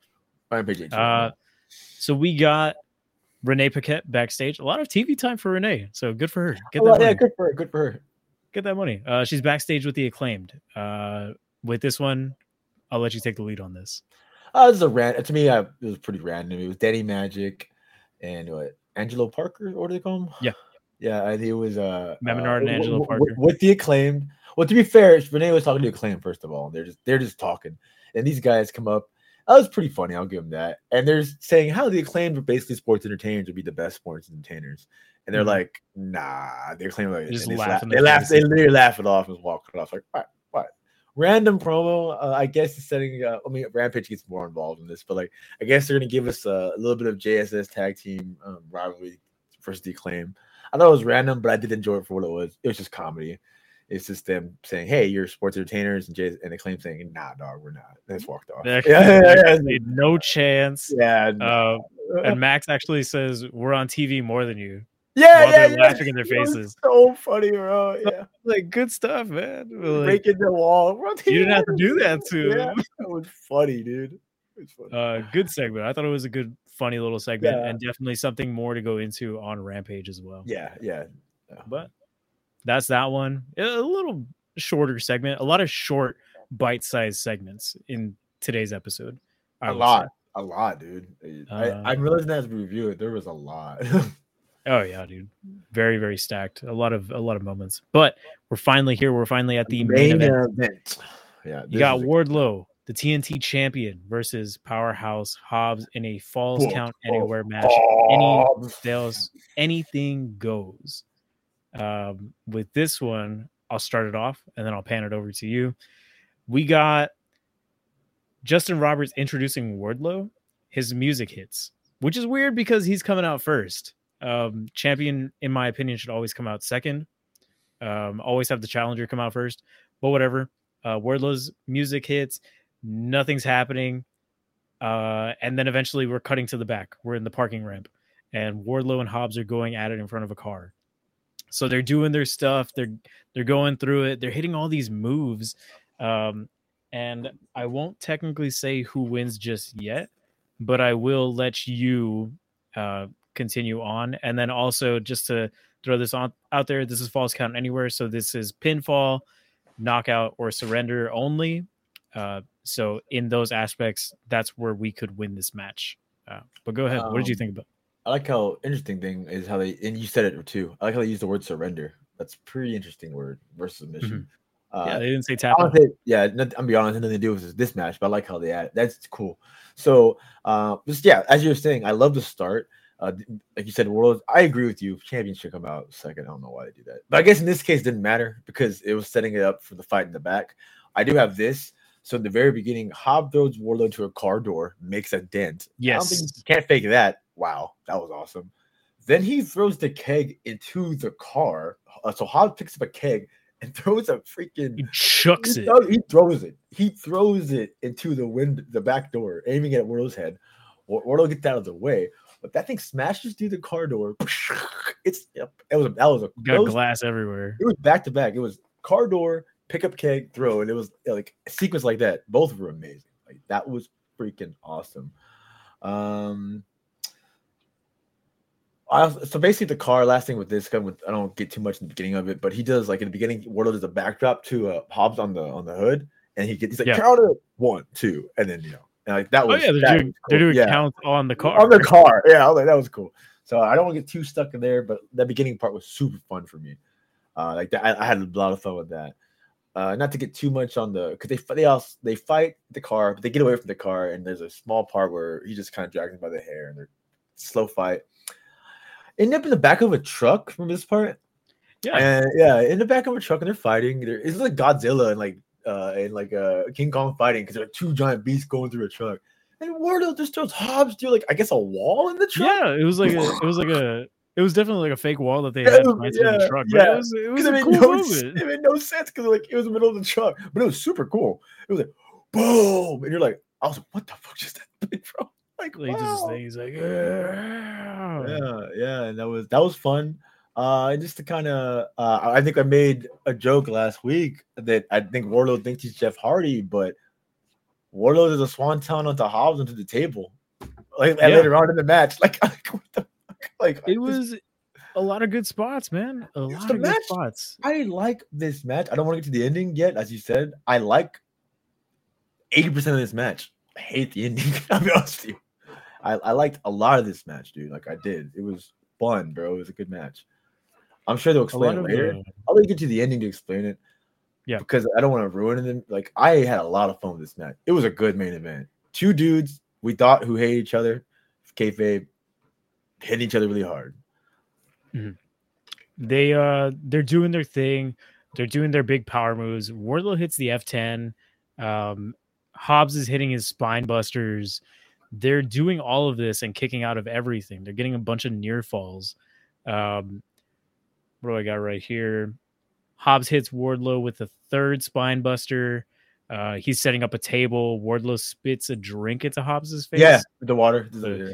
That's a pretty good one.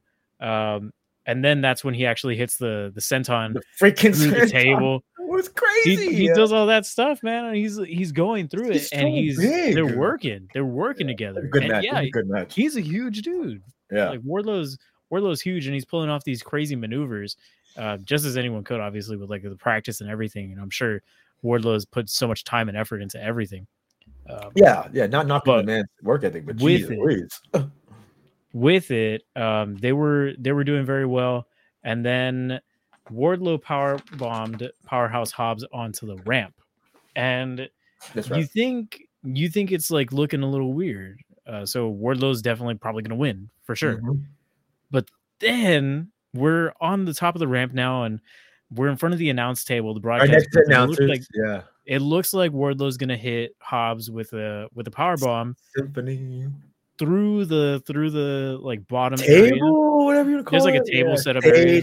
Yeah. Wood. Yeah, they got that. But then, out of nowhere, it's QT Marshall. QT Marshall with the steel chair. This obviously gives Hobbs the advantage because now you have there's definitely some alignment here. QT is helping out Hobbs. Hobbs gets the leg up on this. And then, as we know, that happens right now.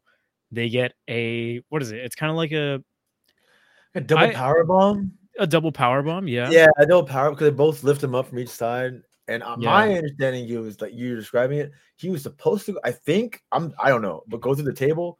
He does not, unfortunately.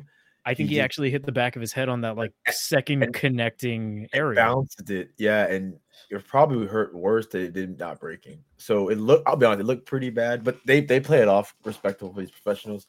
He was still knocked out, two grown men through a table. So it didn't break, unfortunately, but yeah, they do a double power bomb, and then power Hobbs pins him for the win. And that's how we get.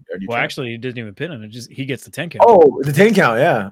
That's right. Even worse or embarrassing for him. You got the 10 count. He couldn't get up, and now you got a new champ in Powerhouse Hobbs, who I love, by the way. I'm very happy for him. He deserves it. Dude put in so much work, and I am excited to see where he ends up with this title reign, because now it's not just him. You have QT Marshall, who has a logo embroidered on his shirt, QTV, which I believe is going to be a segment type thing. At this time we didn't know that, but on the Rampage they elaborate that it's going to be literally a segment on TV, QTV, kind of like Ms. TV. Totally like that. To be honest, something like that. But QTV, I do like it because it's kind of like MTV. I like it. I'm a sucker. QTV. I'm a sucker. Don't get it twisted. I'm here for it. I like it. I'm watching it. I like them together. I don't know why. Yeah. His thing with it too is like, oh yeah, I was here for Hobbs the entire time, and he was like, I was always here for you, and I guess in a way, my word is my bond. That he keeps saying, I don't know what that means. Well, obviously we're not supposed to yet. They'll tell us. Yeah, they'll elaborate for sure. They alluded to basically knowing more about the break-in to Wardlow, so apparently it was a work. Or they're working it as a work. Fair enough, but fair enough. Turning it into a work. That's fair. That's smart too. To be fair, that's what I thought. That's smart. That's smart. I'm not in the writing team. That's no matter what though, it's still smart. Like even if it wasn't a work, pretend it was a work, right? Could get more heat. Yeah, because now they're basically. We're assuming at this point, but they're basically gonna say they did it because they're alluding to it. Which is kind of cool, I guess, because you're right. I didn't even think about it not being a work, and then fuck it, make it a work, because that's a shitty situation. Fuck it, like you said, make it an actual segment. And I'm like, we can make these guys really the villains. That is smart. They're heels. They broke into his car and they took all his shit, messed up his whole life. The belt. Yeah, messed up his whole life. Yeah, that's kind of cool. Yeah, that's the end of Dynamite. We see QT and Hobbs, and that's how it ends. It's QT's whole. They're new champ. Boom. We have no idea what's going on. And then we have no belt either. No, the belt's there. They have a belt. Yeah, I don't know. Yeah, that's I note that in the notes. The belt was there. Yeah, probably had the replacement. I was saying that too. Like kayfabe, you can just be like, it's a replacement one. But it was there. Yeah, it was on the table actually. Yeah, it was next to the announcers. Well, good shit. Yeah, so overall, you said it was mid, and I don't think it was as bad. I agree, it wasn't as good. Going over it again, it was. It enlightened itself for me more. Promos though, I didn't think about it until we started going through it. It's a lot of fucking promos, bro. It's a lot of promos. A lot of promo work on this Dynamite. Even which after was matches, we had promos. I guess I'm not talking crap. Yeah, it's something. I'm not talking crap. That's a lot of promos. Yeah, you're building a lot of storylines, and you're obviously Rampage Revolution finished, and now we're moving forward with storylines. We're supposed to be, yeah. We're supposed to be. Gonna have to do promos to start them off and potentially start new angles, new rivalries, and yeah, all that stuff. But with the match as a whole, with this one, I'll give this one a 3.5. As a whole? As a whole, I'll give this 3.5 for this. As a whole, give it a 4. 3.5 for the match. The match was really good considering TV. It was TV. We had no idea that it was going to go false count. I didn't really like the ending too much. Not his fault, but I didn't like the botch. So I give it a whole. I'll give it a 4. So the match 3.5. I'll give it the extra confusion bit 0.5. I enjoyed it for what it was. It was. I had fun with the match. I won't lie. Like that when I was talking about the beginning and the whole car scene, it was amazing. Like that was crazy. That took me right into it. Yeah, it maybe that was probably my favorite part of the match. Was the beginning. Like this is how you start a fall count anywhere championship match, bro. Like we're not in the ring. We're backstage doing stuff. I also like that they come to the ring though, because poor people pay to watch you wrestle. So bring them people to the ring, So But that was Dynamite. Yeah. Well, did you want to? What's up? Or what? Go ahead. Oh, I said this week's I think should be better. I think it should be. It's definitely building to something more, and like I was saying, like you're setting up like all these different things and getting stuff ready. But that was Dynamite. Personally, a lot of promo heavy. Obviously, like we were saying, a lot of big things happened. Not a lot of big things, but some bigger setups for future. But that is Dynamite. We can jump over to Rampage now, and I will let you go ahead and get started with Rampage. AEW Rampage starts off quick as always with the match. I thought I had expectations for. It was going to be Sammy versus Action Andrade. It was okay match. I give it let me go through real quick. So it was a nice match. Sammy kind of dibble dabbles in the beginning, being kind of annoying, taunting. Action Andrade goes in there and he actually hits him with it. He hits him with the spear several times. I think it's 3 spears he hits him with. So he hits him with 3 spears. And then they fight to the outside. There was a nice table spot where Sammy's like, I'm a little loco. And I think he's going to do like a flip off the table. But instead, Action Andrade reverses on him. And he very sloppily does like, I'm a little crazy. But he kind of gets on the turnbuckle and kind of wobbles. But he does like a frog splash. Frog splash. That was cool. Lands on Sammy, hit through the table. Nice little spot. I like that. Mm-hmm. Then there was a weird, not in a bad way. I don't think it was a botch, but Sammy did like a suplex DDT to Action Andrade. Oh yeah. It was kind of cool. It was a little weird though. You're right. Yeah. It was a close one though. Yeah. Because they called it something. Excalibur is a man of a million moves. He called it something. So maybe it was a botch and they played it off, but it looked different. Then anyways, we get it looks like Action Andrade is gonna win. We have Daniel Garcia, Sammy's best friend, come out and he like pushes the ref does not see it. He pushes Action Andrade off the turnbuckle. Sammy hits him with the GTH and wins. So Sammy wins the match with the help of Daniel Garcia, basically cheating. So Action Andrade doesn't look so weak. He did lose, but he didn't really lose because it's cheating. But we do have the JSS going over Action Andrade. Not really sure what they're doing with this. I'll be real with you. I give the match a 3. Yeah, I give the match a 3. Not a bad match, not a terrible match. I just don't know why we're here. I get it. Just why are we still doing this? Why are we still having Action Andrade feuding with JSS? Nothing against Sammy or Action Andrade. Great wrestlers, great performers. But again, why are we doing this? What are we doing with this? What do we have to gain from this? But exactly. To add on to what you're saying, I very much like that this was very good for Andretti. You gave a lot of this, and they were also mentioning like his background too. So you have Andretti, who's Sammy wrestled the first match on Dynamite ever. Wrestled that match. A month later, Andretti apparently started professional wrestling. So really, he's that fresh. Yeah. So actually, apparently he's this fresh and he's this smooth. Like his in-ring work. He's popping off Spanish flies that look very, very clean. He's doing splashes from turnbuckle to table in a span of training for roughly 2-3 years. Yeah, because AEW's only been around 3 years. So if you're telling me the truth, then yeah, he's been at it for at least 3 years working. But I mean, dude has some talent then, because JR was on the announce team for this match, and he was very much like, wow, this kid, he has something. Or like he was just very much like putting him over. Like, yeah, this kid's only been training for so many years. He's in his 20s, just the same as Sammy, but they're very much like in their element, and they have it. Like they have what they're doing. So overall, I'll agree with you with the match rating. I give this one a 3. I did like that you'll never have JAS alone. There's always going to be somebody that does an interference. I like the angle that Sammy and Daniel have been having. Just that they've been like, okay, yeah, I'm helping him out. He's helping me out. But overall, I did think this was a 3. It was good. Good way to highlight Andretti and just give him the angle that him and Sammy have been doing.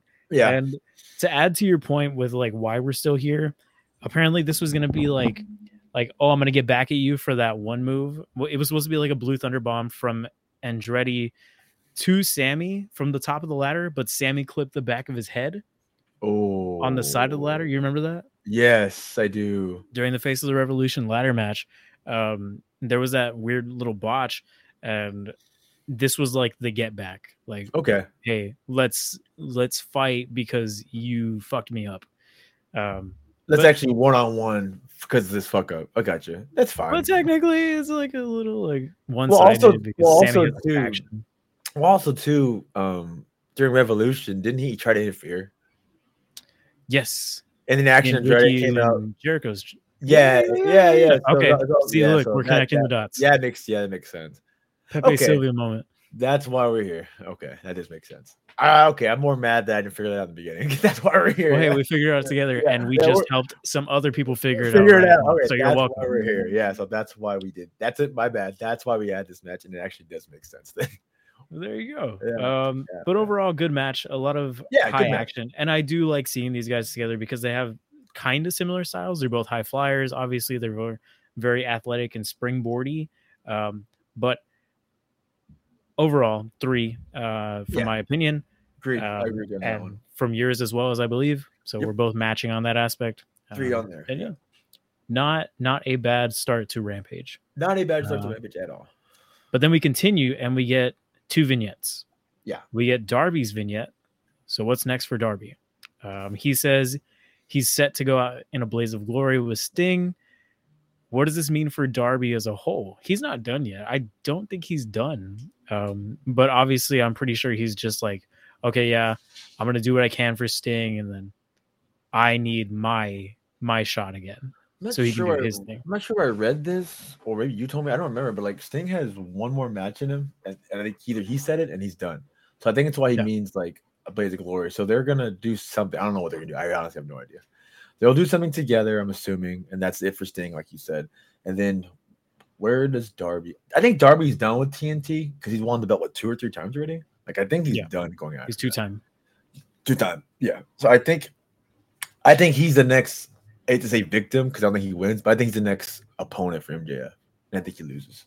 I'm completely honest. Actually, to add on that, Jungle Boy has a vignette right after that, and he says, "I'm coming for one of you champions." Yeah. He doesn't say specifically who. Nah, he said, "I'm looking at anyone with a belt around his waist."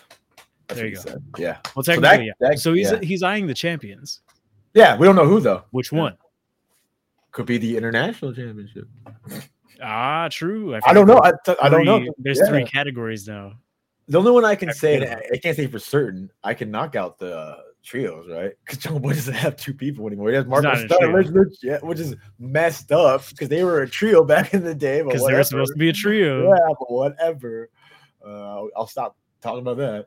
So it's either yet, like you mentioned, it could be the championship, the main one, the big enchilada. Could be the TNT because Jungle Boy's never had any gold minus the tag, or it could be the international. I was gonna say the all Atlantic again, all international. Yeah, we got to get that out of here. We got to get that out. My bad. Championship. Yeah, my bad. Level. Eventually, we're gonna merge the one belt with another belt, and then they're gonna have a red and a blue belt, have it on different brands, Rampage and Dynamite. Oh God, it's all meshing. But what I did like about Jungle Boy's promo though is even though he's basically saying I buried Christian saying to hell, but then like also kind of compliments him. Yeah, he was like, but Christian did tell me he did say always pick my shot, so I'm picking my shot. I was like, wait, all right, so this guy did train you. Yeah, so this guy did help you out. He just was an asshole. Okay. So two good vignettes back to back from Darby, who we haven't seen in a while. Wow. It was since the loss to Samoa Joe when Samoa Joe actually took the title back. They allude to they kind of showed it during the vignette. Him and Sting did wrestle. Remember the Great Moolah? I'm not the Great Moolah. The Muda, yeah. This is his final match. So so we didn't see him in AEW, but him and Sting did do something in Japan. So I do want to mention that. So that they weren't AEW, but they were still together for a match. Jungle Boy was great. I'm not sure where Jungle Boy is going, but I'm excited. Maybe Hobbs. I don't know. I don't really know. Maybe MJF. I don't know. I'm excited. We're gonna see for sure. But speaking about Hobbs, we roll directly into a Powerhouse Hobbs promo. And this is where we see QT Marshall and Hobbs doing their thing. This is where QTV gets announced and says, yes, it's going to premiere next week. And then also just Hobbs just shouting himself out like, yeah, I did it. QT was always there for me. And yeah, my word is my bond. What QT was saying. Very good promo, alluding to Hobbs's reign and to see actually the unfolding of what's been happening in the background between both of them. Who broke into Wardlow's car? Yeah, we're gonna see. They allude to that. They say that on this promo, yeah. And you're like, so now the potential break-in is now a work. Which I get a good point. Like good. I don't know if it's a work, and that's good. Like you said, it could be, could not be. Who cares? They're turning into fucking reality, and that's cool with me. Like that's. I'll never know for sure. Yeah, I don't know anymore. You got me with that. I was like, oh, it turned into a work. No, it's always a work. We don't know. Who cares? Yeah, that's cool though. These are really quick promos, by the way, because Rampage. Yeah, very quick. They were very quick. Yeah, they're very quick. A couple like 5-minute segments. Maybe in total, right? Yeah, because then you go do a squash match. It's gonna be the Acclaim versus Starboy Charlie and Jack Cartwheel. Jack Cartwheel. So two jobbers, two indie wrestlers. Or homers, yeah. Mm-hmm. So they're doing their thing.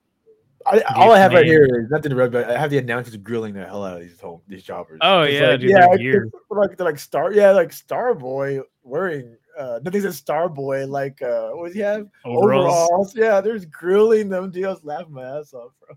They were going kind of hard on them. Yeah, they're making fun of them, dude. But I mean, it was a very like we said, it was a squash. It was a very quick one. I didn't even rate the match how bad it was. Scissor Me Timbers, very early on. Very, yeah. And then you have the arrival and then the mic drop after you get a tag from them, and then the Acclaimed wins. Yeah. That's literally the match. That's literally the match. I will say this. I'll just jump this one right there. The JAS comes out, attempting to recruit again the Acclaimed with a shirt, t-shirt. Yeah, they say no, obviously, and then that's it. Yeah. Overall, for this one, I'm gonna give this as a whole a 1.5. I'd even rate it. I'll probably just go with that. That's how it was. Minute it was to me. Like, yeah, it was a squash, and I didn't care about what happened afterwards. I'm not gonna lie. So it was just very like, okay. Yeah, I think being nice. Good TV time. We'll do a 1.5. Yeah, we'll do a 1.5. If I'm being completely honest, it's a 1 for me. If I'm being really honest, because the match was a squash. Nothing against the Acclaim. Didn't really bring anything to the table in terms of story. Like a 1. It was just too quick. Too quick and not needed. The Acclaimed. Yeah. It was not needed. They could have gone against anybody else. Exactly. You could have done what they did with Saraya. I'm sorry, did Saraya go against Sky Blue? No, but when Ruby went against Sky Blue, they didn't squash Sky Blue entirely, but she didn't win, right? You could have done that to any tag team. Yeah. I agree with you. Yeah, you not necessary. I give it a 1, unfortunately. Nothing against the Acclaim at all. It's just we didn't need this. We did not. But whatever. For sure. And then it is what it is. 1.5 for me personally, and then it was just the fact that it was like a very quick match. But then we have a promo. I like this promo. Did you want to? You go ahead and take over this one. I like this promo. I did. I didn't think I was gonna like it. I liked Jericho. It's Jericho Garcia and Sammy doing the promo about versus for the trio championship. He's basically shouting out, saying it's the first time ever we've been in Winnipeg. It's the first time JSS. I did not know this. Makes sense. Has ever faced House of Black. First time that him and Kenny has ever faced off. I believe in 2 years, maybe more. So a lot of first times that Jericho's calling out again for this match. I liked that he also at the very end it wasn't even a heel thing. He's like, I want to make Rowdy Piper proud, and I forget myself, forget the second person he shouts out, but he's like, I want to make the proud of Winnipeg, all these wrestlers from Canada, Winnipeg proud. That was kind of a face thing to say, but it's Jericho. He can literally do whatever he wants. He's a legend. Yeah. And then he says that he recaps it's the first time we face House of Black, and at the very end he says, and we guarantee there'll be new champions. Good promo overall. I enjoyed it for what it was. Not sure if we would add to that. Got me. I'm really excited. Got me more excited. Real quick promo. Yeah, I'm good. Jericho's the man. He's a legend. Can't really mess with promo. If he does, oh well. But didn't mess this one up at all. Yeah, he'll work it off. But same thing with you. I'll agree with you fully. I have nothing more to basically add on that. It was just a promo for what it was. Just a promo for what it was. Yeah. Let me see. If we go on next, we got Preston Vance and Takeshita. Yeah, we did. I liked it. I very much like this match too. I like this match. Yeah. Very, very good. I'm going to talk over it a little bit. There was one spot. It was just funny. Preston hit a chop on Takeshita, and then he just says "Konnichiwa" for some reason. It was funny. It was wrestling. It was wrestling. Yeah, it's wrestling. Yeah. But a lot of good stuff. Takeshita gets a lot of momentum. Obviously, he does his Takeshita line. He's doing vaults over the top ropes, landing onto Preston. Big boots into the corners. And then I'm thinking like everything's like almost lost. Takeshita hits a brain buster on Preston, and I'm like, okay, well, this is more than likely it. He hits a brain buster on him.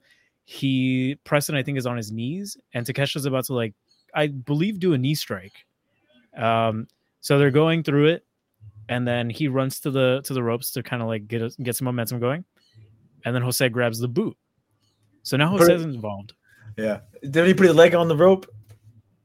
Yeah, he also does do that for Preston as well. Yeah. But with it, it's just a little like this was a good match. A lot of good things. Takeshita is one of my favorite up and coming wrestlers, just because of his technicality and his moveset. He's hitting like Blue Thunder bombs and everything, snap suplexes, all that stuff. But overall, Takeshita wins this one with a roll up, so a technical pin, hits it, and yeah. I believe. Do you have anything you wanted to add on this? Yeah, to the Blue Thunder bomb. So yeah, I have the notes for that. Takeshita did a knee strike off the middle rope, hits Preston. Preston's I got hit, and then he hits him with the Blue Thunder bomb, but he kicks out of that. That was a nice little spot I had. I enjoyed this match for what it was. He wins. I think into a backslide for the 1, 2, 3. Yeah, I think he counters. Yeah, he counters Preston to a backslide so that he gets to win. He said Jose gets involved. So it looks like, because they keep kind of saying it, he doesn't have that. Jericho's like, he doesn't have that big win. It kind of feels like he's gonna lose because Jose's there to help out Preston. So it kind of, you're right. He helped him, so it kind of felt like, oh no, he's supposed to win this, but Jose keeps messing it up. What if he doesn't? Yeah, but then he knocks out Jose, I believe, with a boot. Knocks him out of the match. Yeah, and then he, like you said, he wins with the roll up, or I believe the backslide, and he wins. So I enjoyed the best match for me personally of the night. I did it. It was a good wrestling match. I enjoyed it, and hey, he won. And then I think it's very vague on purpose if Don is confirmed to be with him, but I think he's now 1-0 in the post Don era, is what they say. And then Excalibur, he's like, with or without Don, he still won. So it's still open in the air, which I enjoy. I like that. Like, I don't know if he's with him or not. That's something for us to find out. It's fun. It's fun. It's a side story. It's a side story on top of a story. Because Don's clearly with Kenny, right? Right? It's with Kenny. What is he doing with him? It's fun. I would say just broadening his clientele. 3.5. I'm sorry, I cut you off. You're fine. No, broadening. Yeah, I just like that it's more Don. I love Don. Don's a great character. Give me more Don. Like, I gave it a 3.5. Yeah. Yeah, I agree with you with that 3.5. Very, very good match. Takeshita, like I said, he's one of my favorite up and comers. I like him too. Coming over from DDT and getting the excursion successful with AEW and getting signed over here. I very much like him. And Preston also looked very good in this match. Very good. He's a good wrestler, dude. He's a great wrestler. He's good. He's good.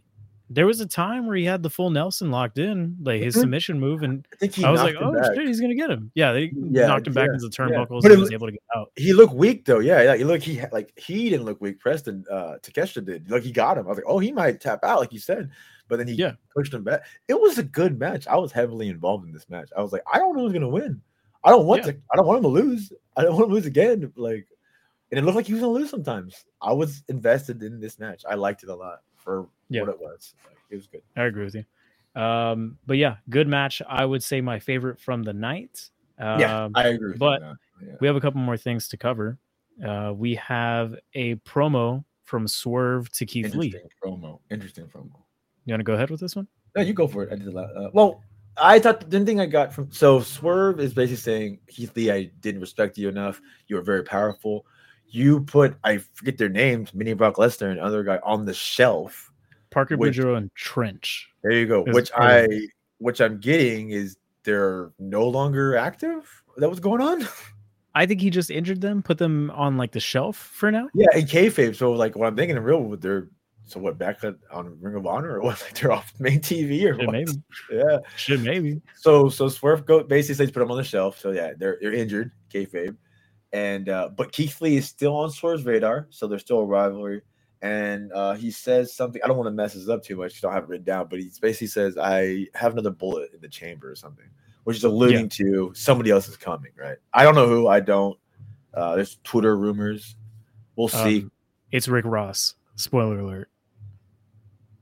Rick Ross is a part of the Mogul Affiliates, and I will stand by that. He started the faction with Swerve. He started the faction with Swerve. He cut a fucking promo. He was there, though. Rick Ross was there. But he's still technically Mogul Affiliate. All right. Spoiler alert. You're right. That's confirmed, though. We were there for that. The rivalry's still going is what I'm getting from this. Yeah. That's what I'm getting from this.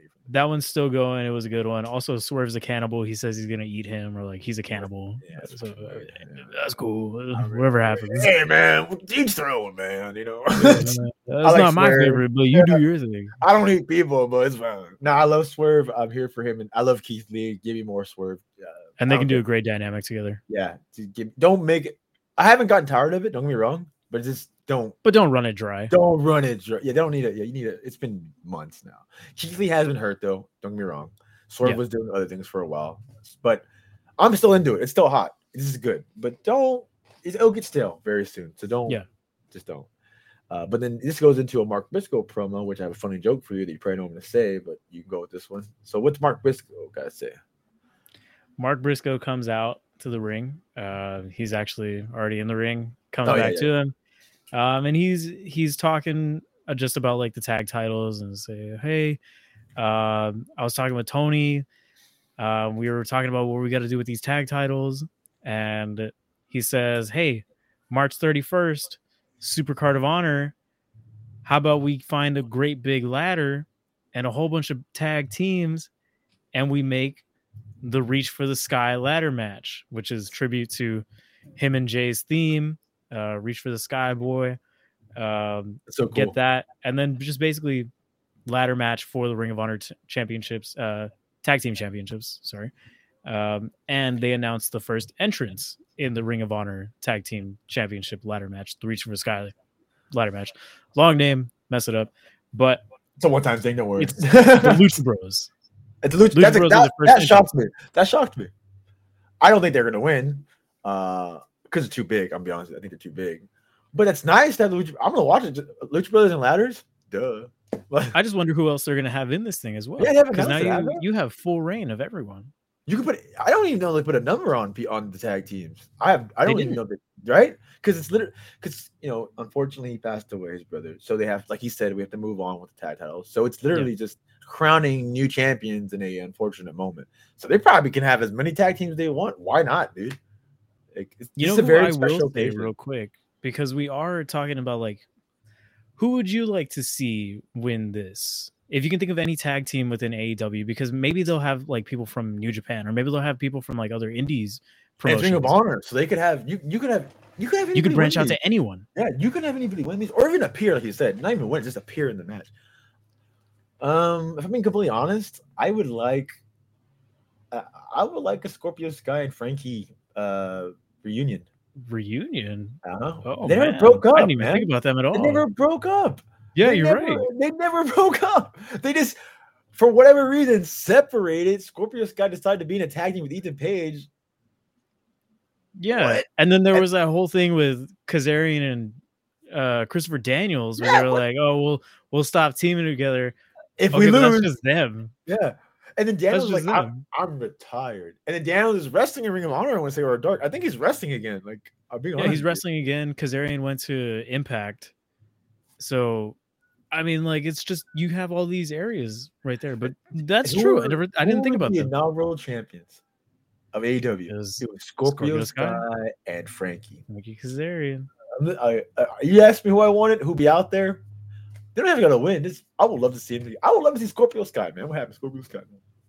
I like that. Yeah, I like that. I like that a lot. Random, yeah. Just like I said, don't have to win. It'd be nice to see them. I'm like, cool, you guys are together. Cool. Let me tell you mine. I think you'll like this one. The Butcher and the Blade. Wow, that would be nice. Give it to him. Nice. Give it to them. Those motherfuckers do work. They do so much work and win nothing. It's not their fault. They get paychecks. Don't get twisted. Yeah. They go to the pay window. Fair. They win life, but put some, even for a week or a month. Put some gold. Give them some gold. Yeah. That was that promo, and then we go into our. This is interesting. We go into our main event. It's gonna be Rio versus Nyla Rose, who they have a lot of history. This is weird for a number of different reasons. Not the main event itself, but so they do a vignette of their history because they do have history. First women's champion ever was Rio. First opponent for that was these two. I watched it live. Great match. Rio wins. A month or two later, they say it. A month or two later, Rio defends again against Nyla. Nyla wins. Nyla becomes the second women's champion history. So and then they fought, I think, one more time after that. So they've had history. Yeah, I put this in my notes. Very interesting because Rampage does that. It's time for the main event, and no matter who it is, you always have the two people talk, right, with a little bullshit and Mark Henry in the middle. Talk shit, yeah. For this, all we had was those vignettes. They didn't even talk or film anything. Then Mark Henry's like, "All right, this needs no talking. It's time for the main event." Yeah, I was like, "What the fuck?" I was like, "What the fuck?" And they just go. Yeah. Which I'm just making this off my brain, which makes me believe this was not the main event. That they edited it to be the main event, because like then the entrance comes out. I don't even think the announcer did the whole thing. So I don't know. It felt off to me. Just the beginning. Like I put that in my notes. It felt very, because I don't believe they've done that. It's usually they talk. It was kind of weird. But in terms of the match, it was okay. I gave it a 3. It was a main event, so I'm a little harsher on it. I gave it a 3. Nothing really interesting. A couple good things because they have a lot of chemistry. Like, okay, Rio is hilarious. The whole time she's trying to like suplex. She's trying to do suplex. And it's funny. Like, it's funny. I think at one point she tries to suplex and literally Nyla Rose goes "Baka" and like slaps her, like, you know, like idiots in Japanese. Like, it's funny. They're just doing bits. Clearly they like each other because they work with each other. They've worked so well in the past. I do have like she did a Northern Light suplex to Nyla. Was a nice spot. Little Rio, kicks out too, but was a nice spot. It was very freaking awesome because she sold. Rio sells so well. I don't have a lot of notes. There was so Nyla looks like she's gonna win. I believe she called it the Beast Bomb. Correct me if I'm wrong, but she didn't do the Beast Bomb, but then she counters that to the little. I don't know if it was a roll up or something. But she rolls up, like she goes over and take a weird pin, and 1, 2, 3. It looked great. I'm not gonna lie, like Rio's so little. And I know wrestling is wrestling, but she somehow makes things like that look real. Like when she countered that thing, it was a weird little pin. And it was a maneuver, yeah. And Nyla, to be fair, is a good opponent. Sold it like she was confused. She's like, "What the? How did I get pinned with that?" So she gets pinned. Rio wins. Weird ending. So this is when it gets confirmed. So Nyla wins. She's out there with her friend, Marina Shafir. fighter. Shafir, who's pretty badass to be fair, they kick Rio, or she kicks Rio like once, and then Nila's like, whatever. So they walk off, which looks kind of weird, slowly walking off after they beat up Rio, even though she wins. Then this is confirmed when the Outcasts come out, which now it's Ruby, Soraya, Tony Storm, and now we know confirmed that their stable name is the Outcast. Little weird, not weird interaction, but the heels go by Nyla, who are also homegrown, and they're like, "Can we go and beat her up?" They're like, "Yeah, we don't give a fuck." And so they go. The Outcast past Nyla and her friend, and they go and they don't really beat up Rio. I think they kick her once, but they paint her, and they do a little Outcast L, and that's how we end it. Yeah, normally, you know how I like the women's storyline. I didn't get it. I'll be honest, I didn't get that part.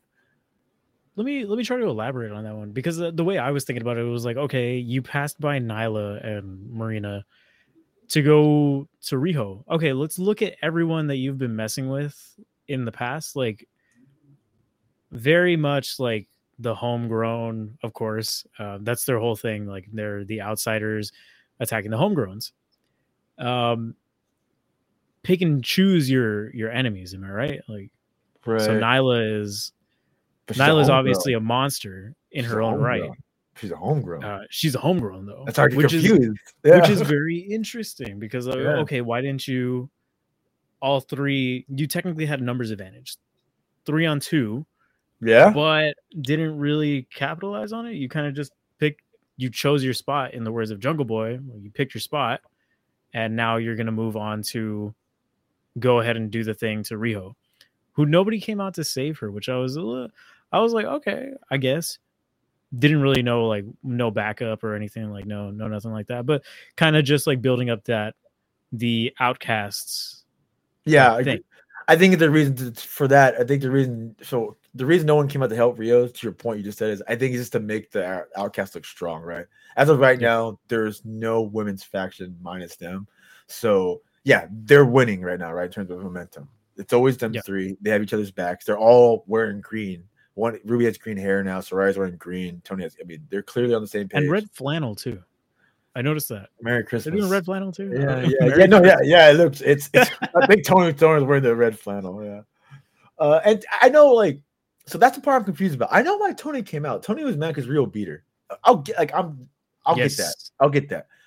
Okay. But Nyla, even though she's a heel, which she is a homegrown. So are all heels on the same side? No, because Britt Baker and Amy Hayter are technically heels.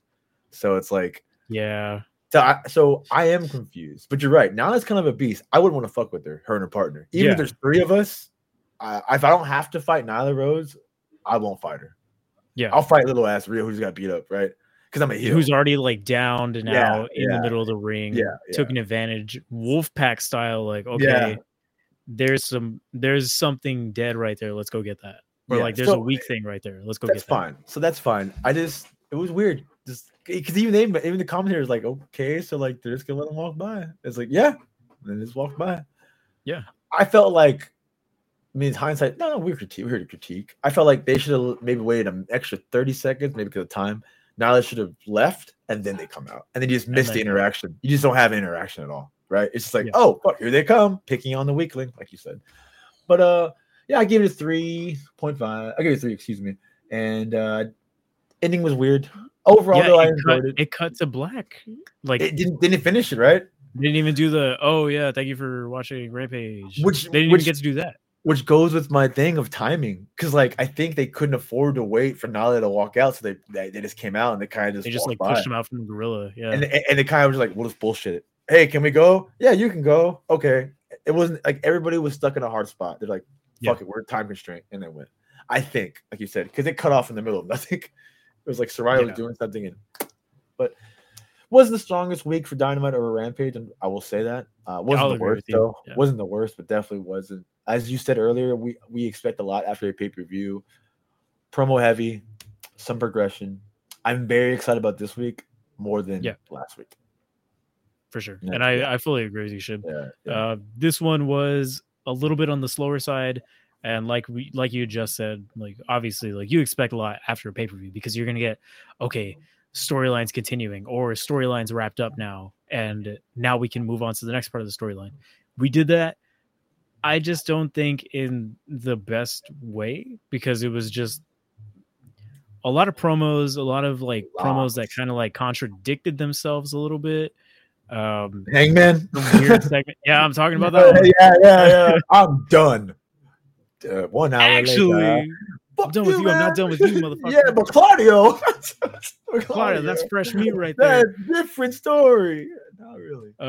It was it was an interesting week. I would say just the one thing that stood out to me was obviously it was promo heavy. And don't get me wrong, I love the promos, but I feel like this one was just a lot. And I was just like, whoa, where's the wrestling?